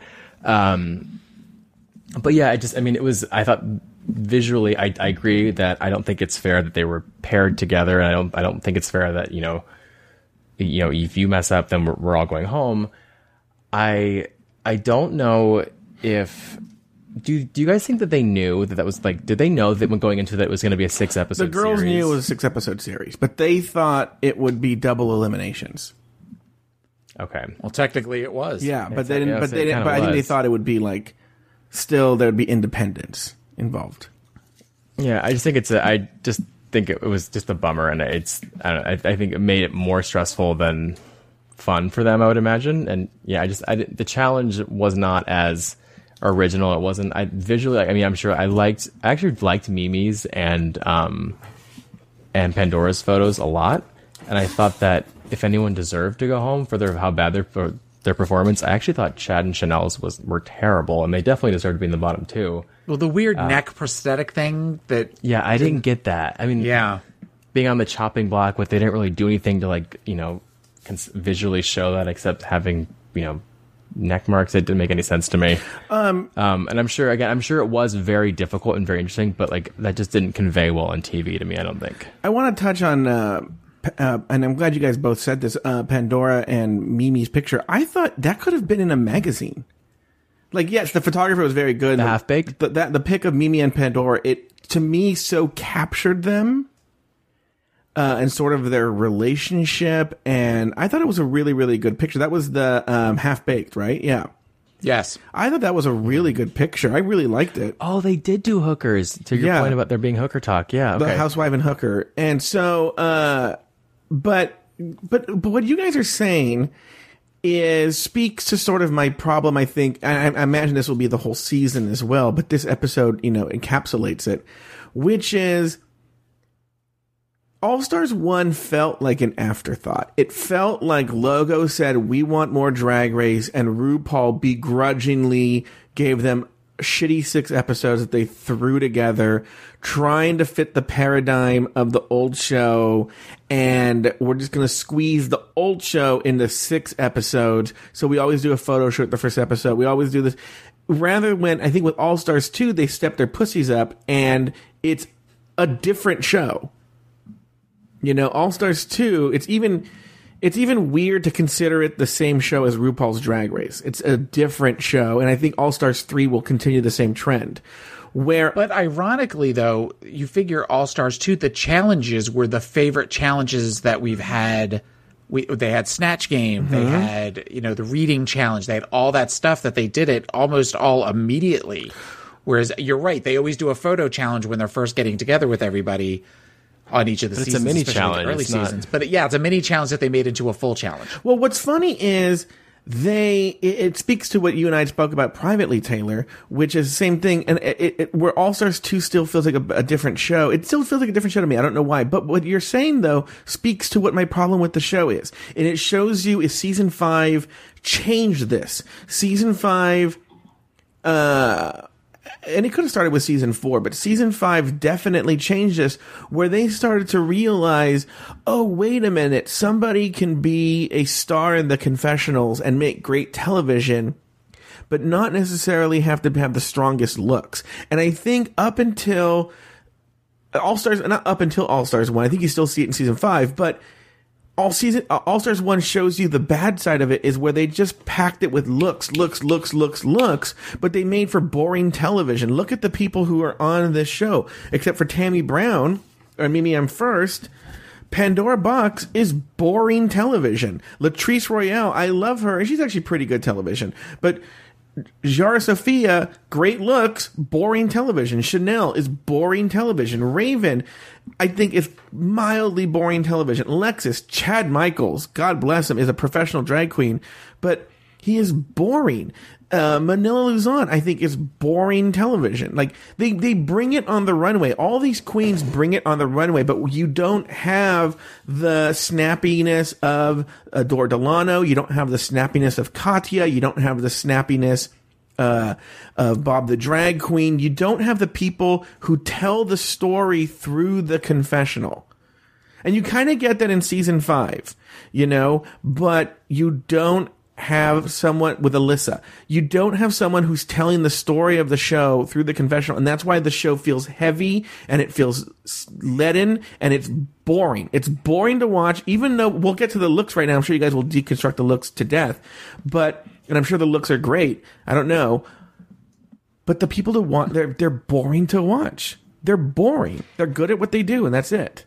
And there was a lot of time spent. I noticed there's a weirdly amount of time spent on the workroom chats with Rue. Where, like, normally they don't always show him like talking to everyone when they're going through it. I think they talked to everybody, and it was just like uninteresting, like bits of like interview. It was all the same. No one was. It wasn't compelling. Well, the problem is the problem is twofold. One, going back to what I said, it's boring television. Two, they didn't have a lot of footage. They needed more footage. And three, it's a supersized episode. As you can tell, it's 10 minutes longer than a usual episode. So usually they're 43 minutes. It was 51 minutes. It's 51 minutes. So they clearly promoted it as like a supersized episode of the show.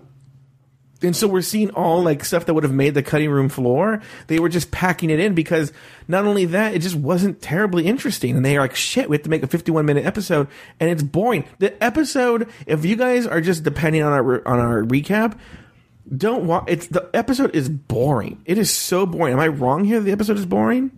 No, it's boring. Yeah. Do you think the episode's boring? I think it's boring. It's more boring than Pod is My Co-Pilot. Moving on. Hey! Fuck you. While most of the queens were happy with their pairings, Pandora Box seemed to be a little troubled with her partner.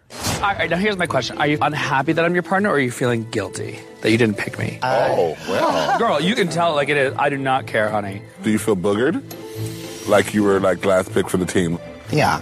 Girl, you were not last pick for the team. Well, Mimi did pick me. I just didn't pick her. During the table visit with RuPaul, the tension between Mimi and Pandora was palpable. You know, there's definitely some differences in our styles, which has been interesting, especially while painting each other's faces. Specifically what? Specifically not giving me, like, clown lips. Why do you think the universe has paired you two together? I'm glutton for punishment. During the photo shoots, the girls had seemingly put their troubles behind them. But on Elimination Day, Pandora seemed withdrawn and Mimi was bothered by the tension. How you doing? I'm doing good. No, I just want to talk to you because I'm sensing resistance. My resistance was just thinking they were going to hold past things against you because your exit on the show wasn't like, Girl, I know. Controversial. I know. So I just didn't want that associated with you. I just want you to be on my team with me as much as I'm on the team with you. I am. Okay, now, Evan, we already kind of know your thoughts here, but what are your thoughts here on the storyline between Mimi and Pandora? I have a feeling Pandora is going to take it in the butt right now. Gonna take it in the butt? Mm-hmm. In the box. They all? Oh, God. Here's my problem with her. I just thought of this. On the runway, she's like justifying like their look, and she goes, well, me and Mimi are these two campy queens, and so like, it just happens that we had this, or like she was talking about how like they have these similar styles, whatever. And so for her to say, oh, we're these two campy queens, and then say that she can't work with her, or that, like she was so unwilling to acknowledge that they both have something in common. I think she was so afraid of being associated with someone like Mimi, who no one else, apparently like watching Untucked, they didn't feel like Mimi deserved to be there, and maybe she felt like that made her seem inferior. Just very frustrating because I thought that their challenge performance was actually great, and I actually loved their runway look. I mean, I get the whole like, the coverage of her like weight loss, blah, blah, blah, but I don't know. I don't think she responded well to the pressure of this, and it's sad because she's very like interesting and talented, but it was not a good look for her. Taylor the Latte Boy, your thoughts on the storyline between Mimi and Pandora? Yeah, I think that when you add that you are the last one picked, and you're kind of picked by default with the unpopular girl, I think that we have at various times all had to do something with somebody in school or somebody at work that we kind of thought, oh God, this is going to be a nightmare. But then you put on your big girl pants and you do it, and you give it 110%, especially when you do it. Yeah, especially when you have $100,000 on the line, and this is an opportunity this could have been an opportunity for Pandora to say genuinely, not the weird Untucked forced thing where magically they're both wearing, mics standing out in the middle of the parking lot that they didn't have on before, where you say, you know what? We're the underdogs. Let's show these bitches how two campy queens can do it and do it right and get to the top where we can win $100,000. But she got so stuck in that cycle and so stuck in her head that she's miserable to look at. When you look at her all the time, you're like, oh my God, you just get over it. Do something. Sickly. She Yeah. Like, did you choose to be here, or? But you're making the point of why Chad Michaels probably deserved to be the winner, because I feel, as much as we think Chad's boring television, well, I do. If Chad were paired with Mimi I'm First, Chad would have fucking been like, you better step your fucking pussy up, bitch, and we are gonna do this, and we are gonna win. She wouldn't have been like, she would have just like, all right, this is what, the curveball thrown at me, I'm doing it with Mimi I'm First. I don't know how Raven would have reacted, but I don't think she would have shut down. She would have just bullied Mimi I'm First into doing what she wanted. But I think push her into a corner with a lit cigarette and into her face. Yeah. Look, cunt, this is what we're doing, bitch. You ain't picking me up and doing shit. There's a part, and we'll get to it on Tuck, where it sounds so like a producer has her earpiece in, like feeding Raven what to say. But I know exactly what you're talking about. I know the exact line. And I feel Chad would have, shows you that Pandora really was the sort of dead weight here. She thinks it was Mimi, but it was really, really her. And so that's the thing with Mimi and Pandora. Anyone else have anything to say about Mimi and Pandora? All right, let's move on to Tammy Brown. Our time with her is so limited, and I love her so much. Can we just play some clips? Sure. Hey, Latrice, if you want to sit around and eat shrimps butt naked, that's your business. Tammy Brown is kooky. That's just said. She's crazy. I'm from Planet 15. We have 2 moons. Really? Tootie was having sex with all the busser boys. She liked the way their hands smelled like trash. I cured my grandmother! I'm just having a groovy time, and I'm happy that I picked Miss Nina Flowers. Sí, me gusta mucho. That means I like it a lot in Spanish. Oh. Okay. Taylor, do you have any thoughts on Tammy Brown and her time on... No, she's nuts. She's nuts. Evan? There's something off. There's something off, but like, I cured my grandmother is so like, maybe because I was just with my grandma this weekend, I like imagining me like curing her macular degeneration. I don't know. What is she for real? Like what do you love so much about her, Joe? I think she is for real. I've seen other videos of her on YouTube where she's talking to friends or she has friends, and she just seems to move in that I think she lives in Long Beach out here in a very artsy community version where she just hangs out with a lot of like crazy, weird, failed artists, and they just have this weird, kooky vision on life. And in a weird way that I think she sees the world for what it really is and just laughs at it. But I do think, look, I don't think she's 100% all there, but I almost wonder if her reality is probably more the reality than really what we all believe. Does that make sense? She does seem to have a sense to find a sense of humor in all of it. And so I think there's something refreshing about it. Do we know, does she have a day job aside from drag? I don't know what it is. I feel like she's talked about it at some point, but I don't know what it is. Curious to hear that. All right. So now it's time for the looks. We're going to turn it over for the last time for a while to Taylor the Latte Boy. Okay. So, do both of you have the looks open? I have the looks open, Taylor. Okay. I do as well. All right. So, the first look that I have in my list is actually, we're just going to go individually, even though they were paired. The first look is Manila Luzon, who was Tinky Winky in a Teletubbies inspired outfit with an iPad on her stomach, showing her latest video, Hot Couture. I love the idea of her and Latrice as Teletubbies. Thought it was a very cute look. I'd give the looks as a whole, I would give the idea a toot. We'll get to the boot later. But how about you, Evan? What do you think? Conceptually, I thought it was great. I love that she literally... Are they allowed to have iPads? I don't know where she got that from or how they okayed that. Oh, that's a good point. Yeah. Like, because they can't... Well, I guess they don't have internet. It doesn't. I was going to say they don't have internet because a lot of them talk about how they bring porn. So that probably is how they watch it. And I'm just now realizing why Tammy Brown says, "Come on, Teletubby, teleport us to Mars," because she's probably looking at them. And You're just figuring that out now. But I mean, Tammy Brown says the most absurd things anyway. I wouldn't have surprised me anyway. No, I think it's very. I think Manila definitely like executes it a little better. But no, she looks good. What's All the right. Joe? What do you think? Toot. Oh yeah, toot. Sorry, that's okay. I tell a toot. All right. So next we have Jujubee, who is doing.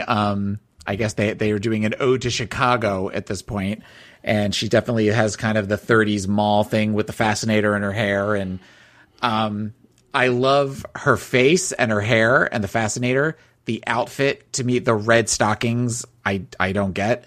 I from the neck up, she's a toot. From the neck down, she's a. From the waist down, she's a boot. I like the top, the bra kind of sticking through. But Joe, what do you think? Toot or boot?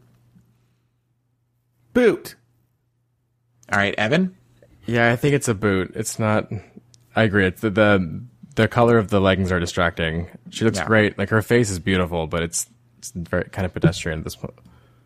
Ooh, pedestrian. Speaking of pedestrian, we have Alexis Mateo doing her best 80s mall queen realness. She's wearing kind of a t-shirt dress with big flare-ups on the side and a bunch of her pictures of her face that have been bedazzled. And she's got a crazy bump it updo. That being said, I like this look. I like how it looks, and I would give it a toot. Evan, what do you think? I give it a toot as well. I think she, again, I was saying like kind of tacky drag. Like, what's tackier than having a dress with like your name, like your face, like picture all over it? I think her hair is kind of obnoxiously wonderful, and yeah, no, this is like what I expect of her, and I like it. Yeah, a bedazzled picture of your face. Yeah, don't forget that. Okay, so you're a toot as well. Big old toot. All right. Joe? I've been trying. I want to do this thing where I only say one word, but like the makeup's really harsh. Like look at the middle of her chest and her, like ugh. Oh wow! Wait. And her nose. Yeah. Boot. Okay, but part of that could be this weird pink lighting too. Look, that's not my problem. It's a boot. Okay. All right. Okay. Yeah, because a lot of their makeups, especially with shading and stuff, is well. I almost wonder to go back. I wonder if Ruju, because they're supposed to be like twins, right, or something like that, or like yeah. I forget the name of the theme. They're supposed to show their synergy. Yeah, and Jujubee has like Raven's nose contour. Okay. Oh, she does. Let me go back. Oh, yeah. You're right. Okay. Well, speaking of Raven, she is also doing her 30s gangster mall type look, and she is wearing all black with a platinum bob, for lack of a better word, with finger waves, and she looks fucking awesome. This is one of my favorite looks of the night, and I would definitely, she's very sexy in this, and I would give her a toot. How about you, Joe? Toot or boot? Toot. All right, Evan? Yeah, I think she's super sexy. I like that face is just like I can't stop looking at it. Yeah, I mean, again, it's like a very like if you look at it, there's nothing like super intricate, or it's like rather probably very simple, but to like comment on like Alexis like Mateo's like chest, like which looks like a burn victim, like her makeup skills are just so incredible. Like you can't. I've never seen her look bad. This is good. All right. So next up, we have Mimi I'm First. And Mimi I'm First is wearing a aqua and lime green thing that looks like it's made with like feather boas. She has it wrapped around her waist, and she has kind of big early 1980s Dolly Parton hair. Her lips almost in this look. Am I wrong? No, right. That's Evan. You know who Dolly Parton is? Yeah, she's like new, right? She was just featured on the new Kesha album. I can't wait to hear her new stuff. So she also is wearing a lot of lime green with feather boas, and I would agree. I love this color scheme. Anybody that's been a long time listener to the show knows that I am a huge fan of color, and especially bright neon-y colors. I agree that the Muppet around the waist definitely widens her, and if she had this significant weight loss, she would want to do something to kind of show that off, and she failed in that regards. So I am going to give this a boot, just because it's not doing her, this whole look is not doing her any favors. How about you, Evan? What do you think? So I agree with all that, but I'm going to give her a 2 because I think they mentioned that them having, her and Pandora having like kind of matching ensembles was kind of a coincidence. So I think in their brain, they probably thought they were selling it more than they really were. But I think for someone who like is like super campy, like I kind of love the shoes. I love how it's very much like tacky Mae West, and I'm into it, but I understand the criticism, but I think she is giving her best here. Okay. Joe? Boot. Okay. It's pissing Taylor off so much. No, you're not. You're not. Next up is her partner in crime, Pandora Box, who is also wearing a aqua and lime green Muppet ensemble. And of the two, I like this look much more. I think that it makes a little bit more sense. And I am not hating her makeup skills in this one. So for that, I would give her a toot. So Joe, what do you think? Toot or boot? Toot. All right. And Evan? Yeah, definitely toot. This is better than anything I think she wore on season 2 for sure. And I don't remember any of her looks on season 2, which I guess speaks volumes. Yeah, her season 2 looks were very Wet Seal or like Ann Taylor Loft like outlet. This was definitely for someone who claims to be a very campy queen. Like this is the first time we're like, oh, you like it makes sense and she looks great. All right. So next up we have Chanel, and Chanel is wearing something gold with she's wearing a gold almost scaly dress with a large headdress that has feathers and has large like spikes coming out of it. Very like, I kind of get a combination of something that would be very Asian inspired and also something very like Mayan or Incan with the looks with the gold and everything. It's very pageant queen to me. That would be the best way to describe it. And I don't know that I necessarily love it. So I'm going to say I'm going to give this look a boot. Evan, what do you think? Yeah, I understand what this is. Again, this is very much like old school, like Vegas showgirl drag. And I appreciate that for what it is. I can't help but to look at this and think I'm looking at like Pheromone's like grandmother.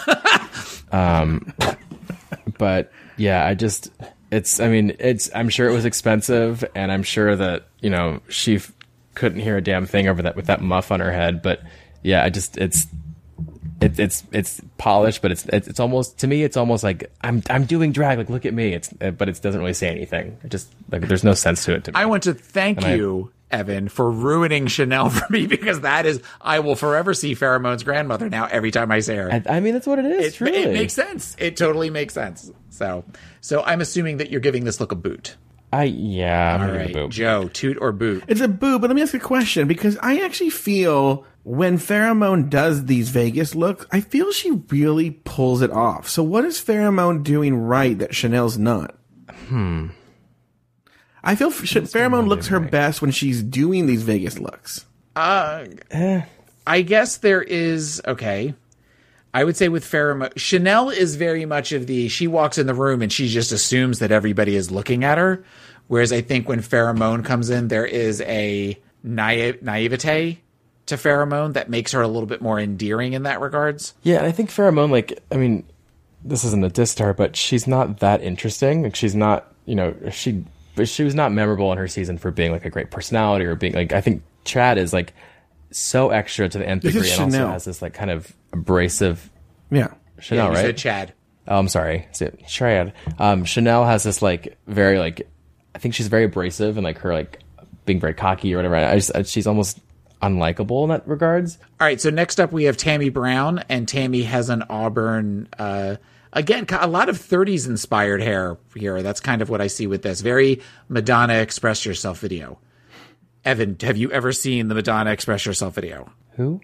I know. I have. I have seen it extensively. All right, good. Then you get to continue breathing. Okay, so and she is in. It almost looks like where she's taken lingerie and has almost like a bustier and a long. I'm going to say leather or pleather dress. She looks amazing to me in this. This is a beautiful look for her. I'm not crazy about the eyebrows, but I know that's her thing. But I would definitely give this look a toot. Joe, toot or boot? I'm going to give it a toot, actually. Yeah. The one, Evan, before I ask you, the one thing I would say is that she definitely, and this is going to sound weird considering how thin she is, but she kind of has hog body, that there's no cinching, considering we just talked about season 6. That would be my one critique of her. But I think her legs look great. I think the dress looks great. I love, love, love the hair with this. So, Evan, go ahead. What do you think, toot or boot? Yeah, total toot. I kind of love this whole like she kind of slept upside down and like it's only flattened on like this weird side of her. Like I don't understand this hairstyle, but I really like it. She's super hot. I've actually never realized how attractive she is, even in drag. I love the dress. I think that I kind of like that there's no real shape to it. She just kind of looks like a leather salamander in that regard. No, this is probably the best. I mean, she looks fantastic. Again, I don't really understand her brows, and I've never really noticed them until a few moments ago, but that's her shtick. And again, I think she's more of a queen that usually sells more of like the performance more than the look, but this is a rare occasion that I think she actually looks like someone who should be on the season. All right. So you hate it then, is what you're saying? It's terrible. No, I really like it. I'm teasing. I'm indifferent. Okay. So now we have Latrice Royale, and Latrice Royale is doing Poe, the Teletubby, and as her teammate was Tinky Winky. And looking at these pictures in particular, the first thing that came to mind was Fozzie Bear in drag. It's the outfit and the makeup are rough and not flattering in any way. She does have good hair. I'll give her that. She has good hair, but the contouring and the shading on her face are troublesome. So I love Latrice, but I got to give this look a boot. Evan, what do you think? Yeah, I was just thinking I'm getting Kool-Aid Man. And like she's lucky that she's paired with someone, so it made sense. And again, I thought Manila looked a lot better in this theme, but yeah, this is definitely not one of her better looks. And I don't know, maybe if she didn't have that, like, you know, the Teletubby halo, maybe it would look a little better. Maybe I wouldn't be so distracted by the idea of it, but the makeup is rough. And yeah, it's not great. Not her best. Definitely a boot. All right. Joe, toot or boot? Boot. All right. So next up we have Nina Flowers, who is keeping with the black long dress theme. I love this look. I love this look so much. It is so Elizabeth Taylor, 1985. These have always brought me luck, white diamonds. And it's just amazing. I love her eyes, and the hair is sickening. She looks great. She looks very dated, I'll give you that, but this is a time in fashion that I absolutely love. So I am giving this look a toot. This would be something that somebody might wear on Designing Women, Evan. Oh, good to know. I'll bookmark this. All right. So what do you think? Toot or boot? I mean, I think for me it's definitely a toot, but it's nothing super special just because I don't remember the 1980s.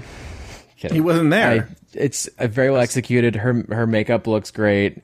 Again, this is another one where I think being paired with Tammy, I think like complemented this look. I think if she were to wear this now, I think she'd probably get read for it being very simple or like kind of. If now on Drag Race, I think you expect so much out of these queens that I don't think this would be particularly memorable or like interesting. But in this situation, I think she looks fantastic. All right. Yeah. Joe, what do you think? Toot or boot? Toot. All right. So next up we have Yara Sofia, who is also, I didn't realize this until looking at the picture now. She has pictures of herself on her dress too. And she has that crazy yarn hair and chains in it. And she, going to that sort of mall look, mall warrior, I guess you would kind of call this look. This is also, you don't see this as much, but this was during a time where the crazy contact lenses were definitely a bigger part of Drag Race. And she has on these crazy blue, pure blue eyes that kind of take away from the rest of the look, because the rest of the look is all like whites and blacks and pinks. And then you suddenly have these two bright blue dots in the middle. I'm going to say something that may be controversial to the group. I'm going to give this look a boot. I don't like it. I don't like it at all. There's something about it that's just not appealing to me at all. And it might be the hair. I don't get the hair at all. Joe, what do you think? Boot or toot? Toot. I like it. Yeah. Are you just saying that to be are you saying that's problematic? I like it. I don't get this like middle management at Hot Topic that like is like being demoted to. I agree that this is the hair is very distracting in this regard, and it's kind of tacky. Whereas like Alexis Mateo is like, that's her thing, but this just doesn't stand. It's interesting seeing these like them separated from their partners.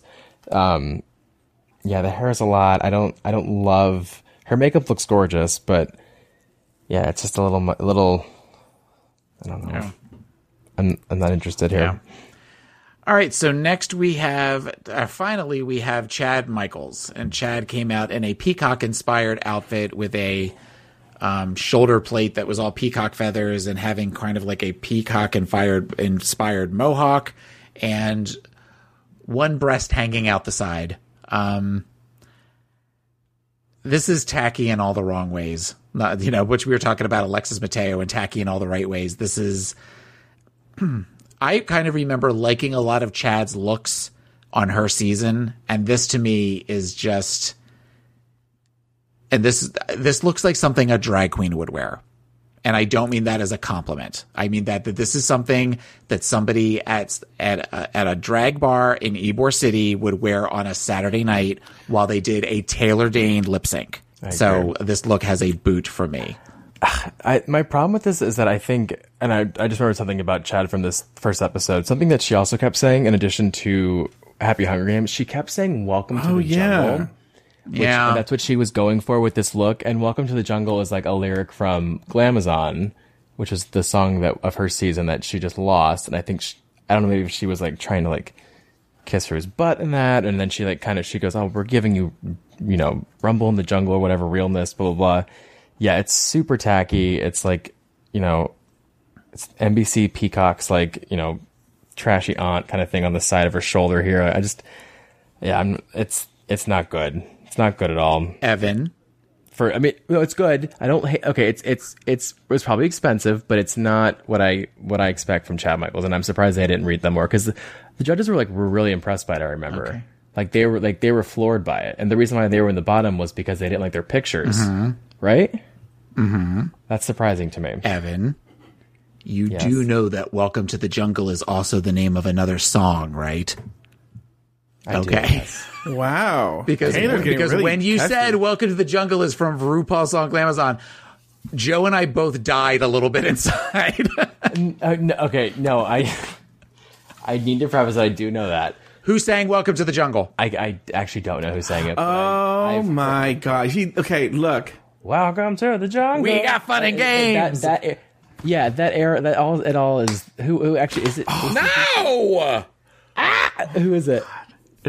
Guns N' Roses. Guns N' Roses. Okay, let's see. Again, Guns N' Roses. That's all the same to me. It's not all the same, but that's not a genre of music that I like particularly. Well, I don't like that music either. But okay. Sorry. Bringing it down. I'm sorry. You're gonna give Taylor's not to be an ignorant. I'm not trying to be an ignorant millennial here, but I'm trying to pass. I know the song. I just don't. Taylor's blood pressure is through the roof right now. I know. I need to take my Losartan right now. It's been really nice knowing you guys. All right, back on the main stage, RuPaul explained how the lip syncs would work during All Stars. But when you return, the bottom two teams will be up for elimination. At that time, each team must choose the one queen that lip sync for both of your lives.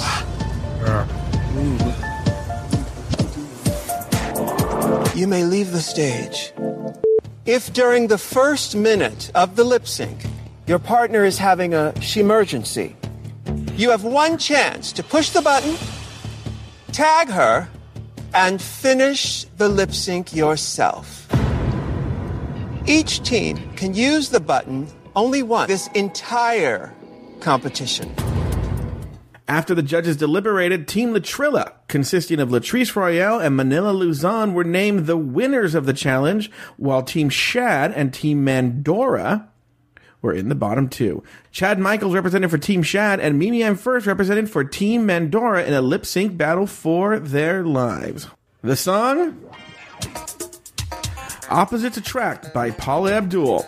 Mimi I'm First got all up in Chad Michaels' space, but it wasn't enough to throw her. In the end, Team Shad was asked to stay, while Team Mandora was asked to sashay away. Ladies, any final thoughts on the episode? Evan, let's start with you. Final thoughts. Is there anything we missed? Is there anything you wanted to talk about that we... Yeah, so the first two things I think of, or something I think about, it's interesting hearing them, or at least the version I was watching, that they're still she-male, and that there's a concept called the she-emergency, which maybe not be as controversial. I think the buzzer is stupid and kind of a waste. I mean, literally, they spend so much time just explaining it, and it's Does it ever get used this season? It gets used once. Okay. And the producer was like, somebody better fucking use that goddamn button. Somebody better hit this fucking button. Yeah. And it's not even a buzzer. It's just a light, and they're supposed to like hover their hand over it. Like, they know when they're going to use it. Yeah, I mean, not... That was interesting hearing that again, because normally they've cut that out of even like current airings of the show. I didn't think that the judges' deliberation or the explanation of why Latrice and Manila won was very clear. I think they kind of just like threw it. It wasn't super obvious. I would have liked to hear a little more critiques of their general looks. But again, a note that I had was that the tone and just the general vibe of the episode, while it was very much reminiscent of like an old school season of Drag Race, it just was kind of lackluster. And there was a quote from, I think it was not Carson, Ross what's Matthews? The other one? Ross Matthews says to Chad and them, it's like, oh, you guys are all stars, you're better than this. Like, I just feel like that's like indicative of this entire episode. Like, these queens are so much better than this, and it's not really their fault, but it wasn't engaging television. Taylor, any final thoughts on this episode? Also, I know you're a huge fan of this song. You want me to turn the volume up? No.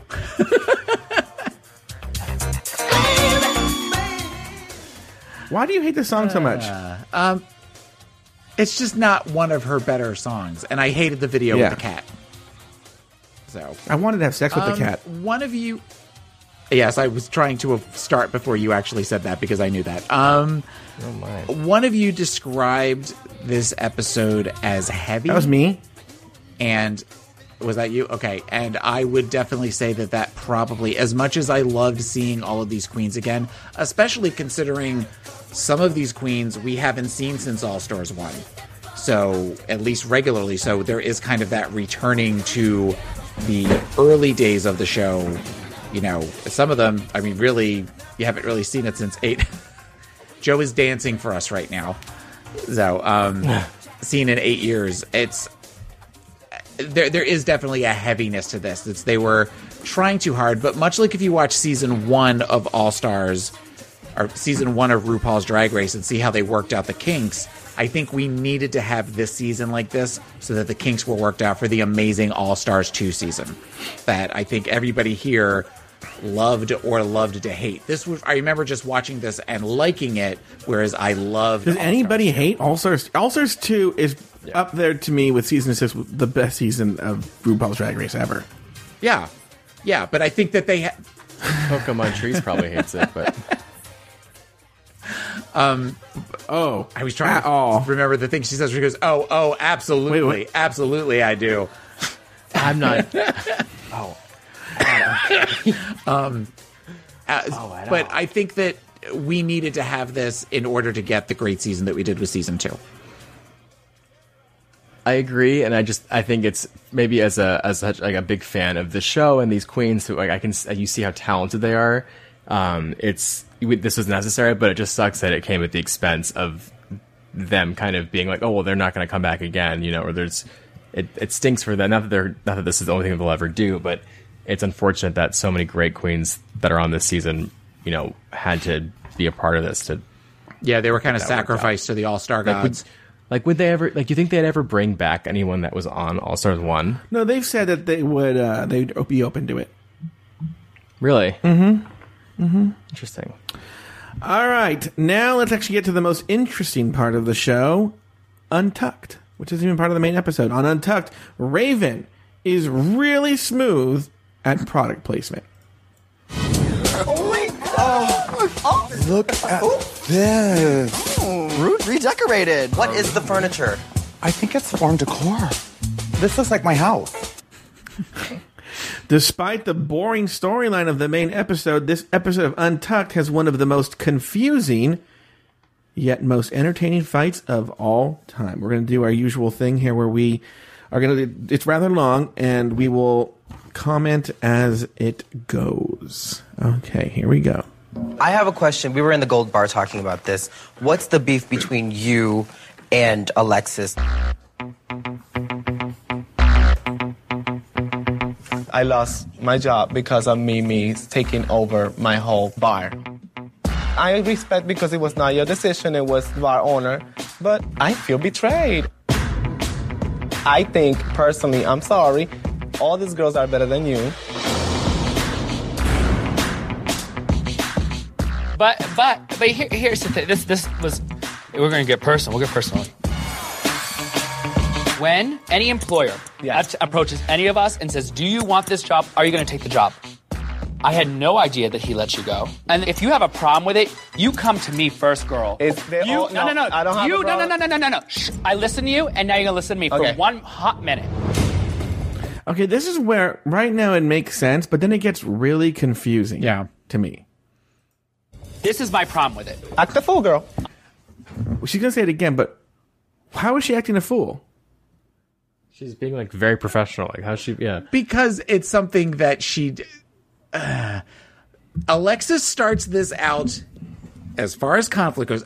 One, I don't think Alexis necessarily wanted to talk about it. It seems like in the beginning, she doesn't necessarily want to talk about it, and then it just kind of devolves. And she does...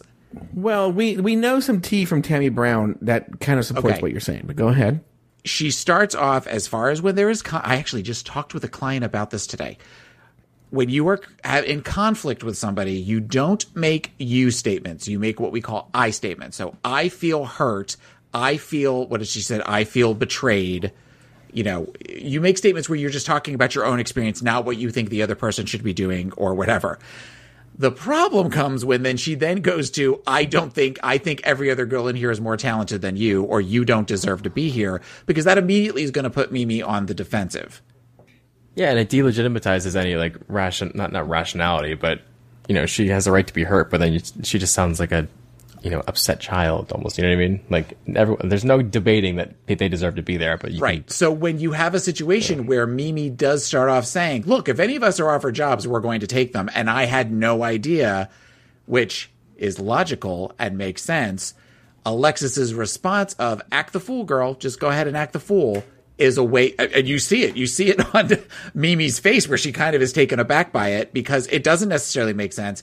And Mimi really has no place to go from there, either than to shut up and stop talking about it, or to just, okay, then we're going into this, and it just evolves into a fight. Here.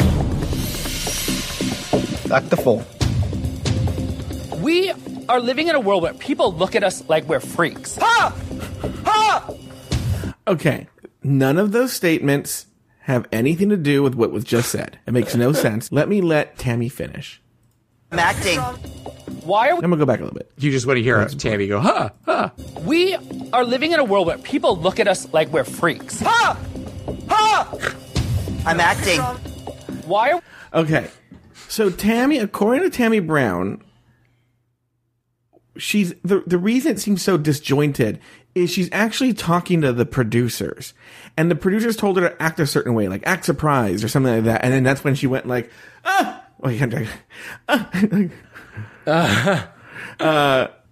like she's doing that because she is saying like, I'm acting, I'm doing what you asked me to do. And that's what. So that's that the makes sense context then because she does that, and you see Nina kind of put her hand on her shoulder, like, "All right, knock it off," kind of thing. If you watch it in the video, that makes. I never understood that. Yeah, a lot of the random things she's saying have to do with talking to the producers when she wasn't supposed to. Yeah, I'd love to know what questions they asked her which prompted her to say, "I just cured my grandmother," but.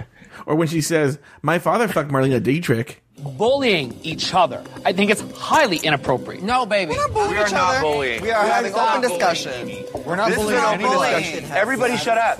Fucking shenanigans. I did not sign up for this. Wait a minute, how do you not know what you're signing up for? You already did this, girl. Oh. Well, come on, Teletubby. Teleport us to Mars. What the fuck? See, like, nothing they're saying now, when you think about it, especially when you hear it, it makes no sense. It doesn't make any sense. But there's a fight. And I think that they had to cut it because the producers are involved in this fight. Is this bitch for real? I did not sign up for something. No. You started this shit. Change your costume, Mimi. Change your costume. Change it around. I was feeling like Mimi's kind of turned over a new leaf. And then guess who came back? The old Mimi. I just don't think it's appropriate to talk about shit that had nothing to do with anything that's happened here. Well, guess what, Mimi? We did. You, Mimi, I'm first. Mimi, I'm first was number 3 in the voting. I could not. Where's all number 3 in the voting? Yeah. You did. You telling me Evan Ayres was number 3 in the hosting?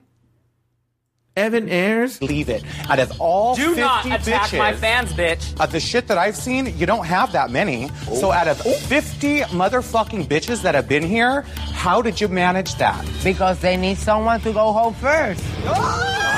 Well, that's mean to say. And you know what? This thing is motherfucking annoying. It's stupid. Thank you. And you know what? And there she goes That's not again. very nice. Whatever. You want it crazy, well, you got it now. She's talking to a producer. She's talking And to a also producer. the statement, there she goes again. Does that mean that Mimi left another time? I don't know. She goes, there she goes, there she leaves again. Or she said something like that at the very end of that last clip that makes it sound like she walked out one other time. She may have. My chances are fucked. She's about to fucking lip sync with me, so she needs to get her ass back here. If I was Mimi's partner and she walked out the door, I would have grabbed her by the back of her fucking head and yanked her and dragged her back into the lounge and sat her down in the chair and told her, you're not going anywhere until we get eliminated. You need to fucking get her in check. Because now is when you need to rise to the occasion because you're in control of this situation. That bitch is rabid. So this is All Stars, huh? This is All Stars. I was pissed, so I went outside to talk to Mimi. I think Mimi definitely overreacted, and I think she's messing with my chances to win this competition. Hey. So concerned. Hey. I wasn't gonna cry. Producers are making me come out here. Pull it the fuck together and get in there. Are we here to win? Yeah, bitch. So get in there, lip sync your ass off, and prove to them why you're here on All Stars. Who the fuck cares about that stupid drama? That's my point. That stuff has nothing to do with being a fierce queen, being an entertainer, being an all-star, being the champion, whatever. Fuck them. And you don't have a fucking choice because you're not fucking up my chances. It is what it is. So let's fucking do it. I'm just not letting you do this. I think Mimi heard what I was saying, but I don't know if she listened to what I said. Okay. All right. I think that she did hear what you said, and she did listen to what you said. And what she heard was that you have given up on her. That Pandora at this point is done. That whole... Yeah, you can't blame Mimi for feeling this way. Like she way gave up on her. So I mean, this. the one person that was supposed to be your teammate never came to her defense. Never said, "All right, everybody," and at least to what we've seen, everybody knock it off. This is, And just when she did go out for this moment where suddenly they both magically had microphones like taped to their chest, it was just this. Pretty much, the producers are making me come out here and tell you to put on your big girl panties and come in and lip sync. And which reminds me, how did Chad know that Chad was going to have to lip sync? Oh, I'm sure they talked about it in the show. Because Oh, they don't talk about it until they go out, and she says the two of you have to pick who it's going to be. And also, Chad doesn't technically know she's in the bottom two. Well, do you mean they interview them afterwards? No, of course they do. No, Chad says that in the lounge. Yeah, she says it in the lounge. She goes, you need to go get that bitch back in here because she's about to lip sync against me and she's going to send you home. Well, but it could be a part of it is that they already speculated who was in the bottom two. They do that all the time. Like, we are probably in the bottom two, or these people are in the bottom two. I think Chad knew it, baby. Well, that concludes this week's episode of RuPaul's Drag Race. Join us next week and every week in this very special recap of RuPaul's Drag Race All-Stars Season 1. So, for Taylor the Latte Boy, Evan Ayres, and myself, sashay away until next week.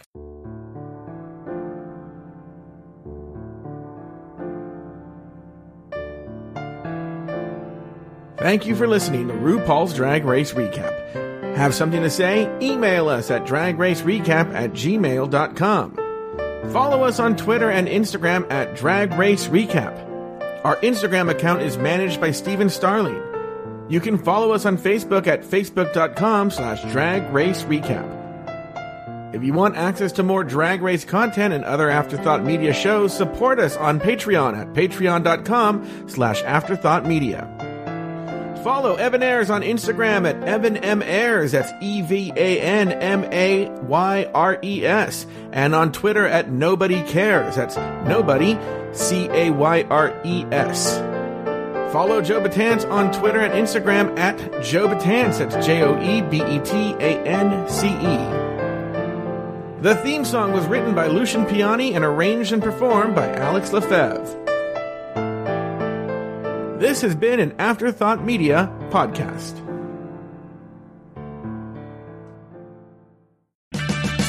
Purchase new wiper blades from O'Reilly Auto Parts today and we'll install them for free. See better and drive safer with O'Reilly Auto Parts. O'Reilly Auto Parts.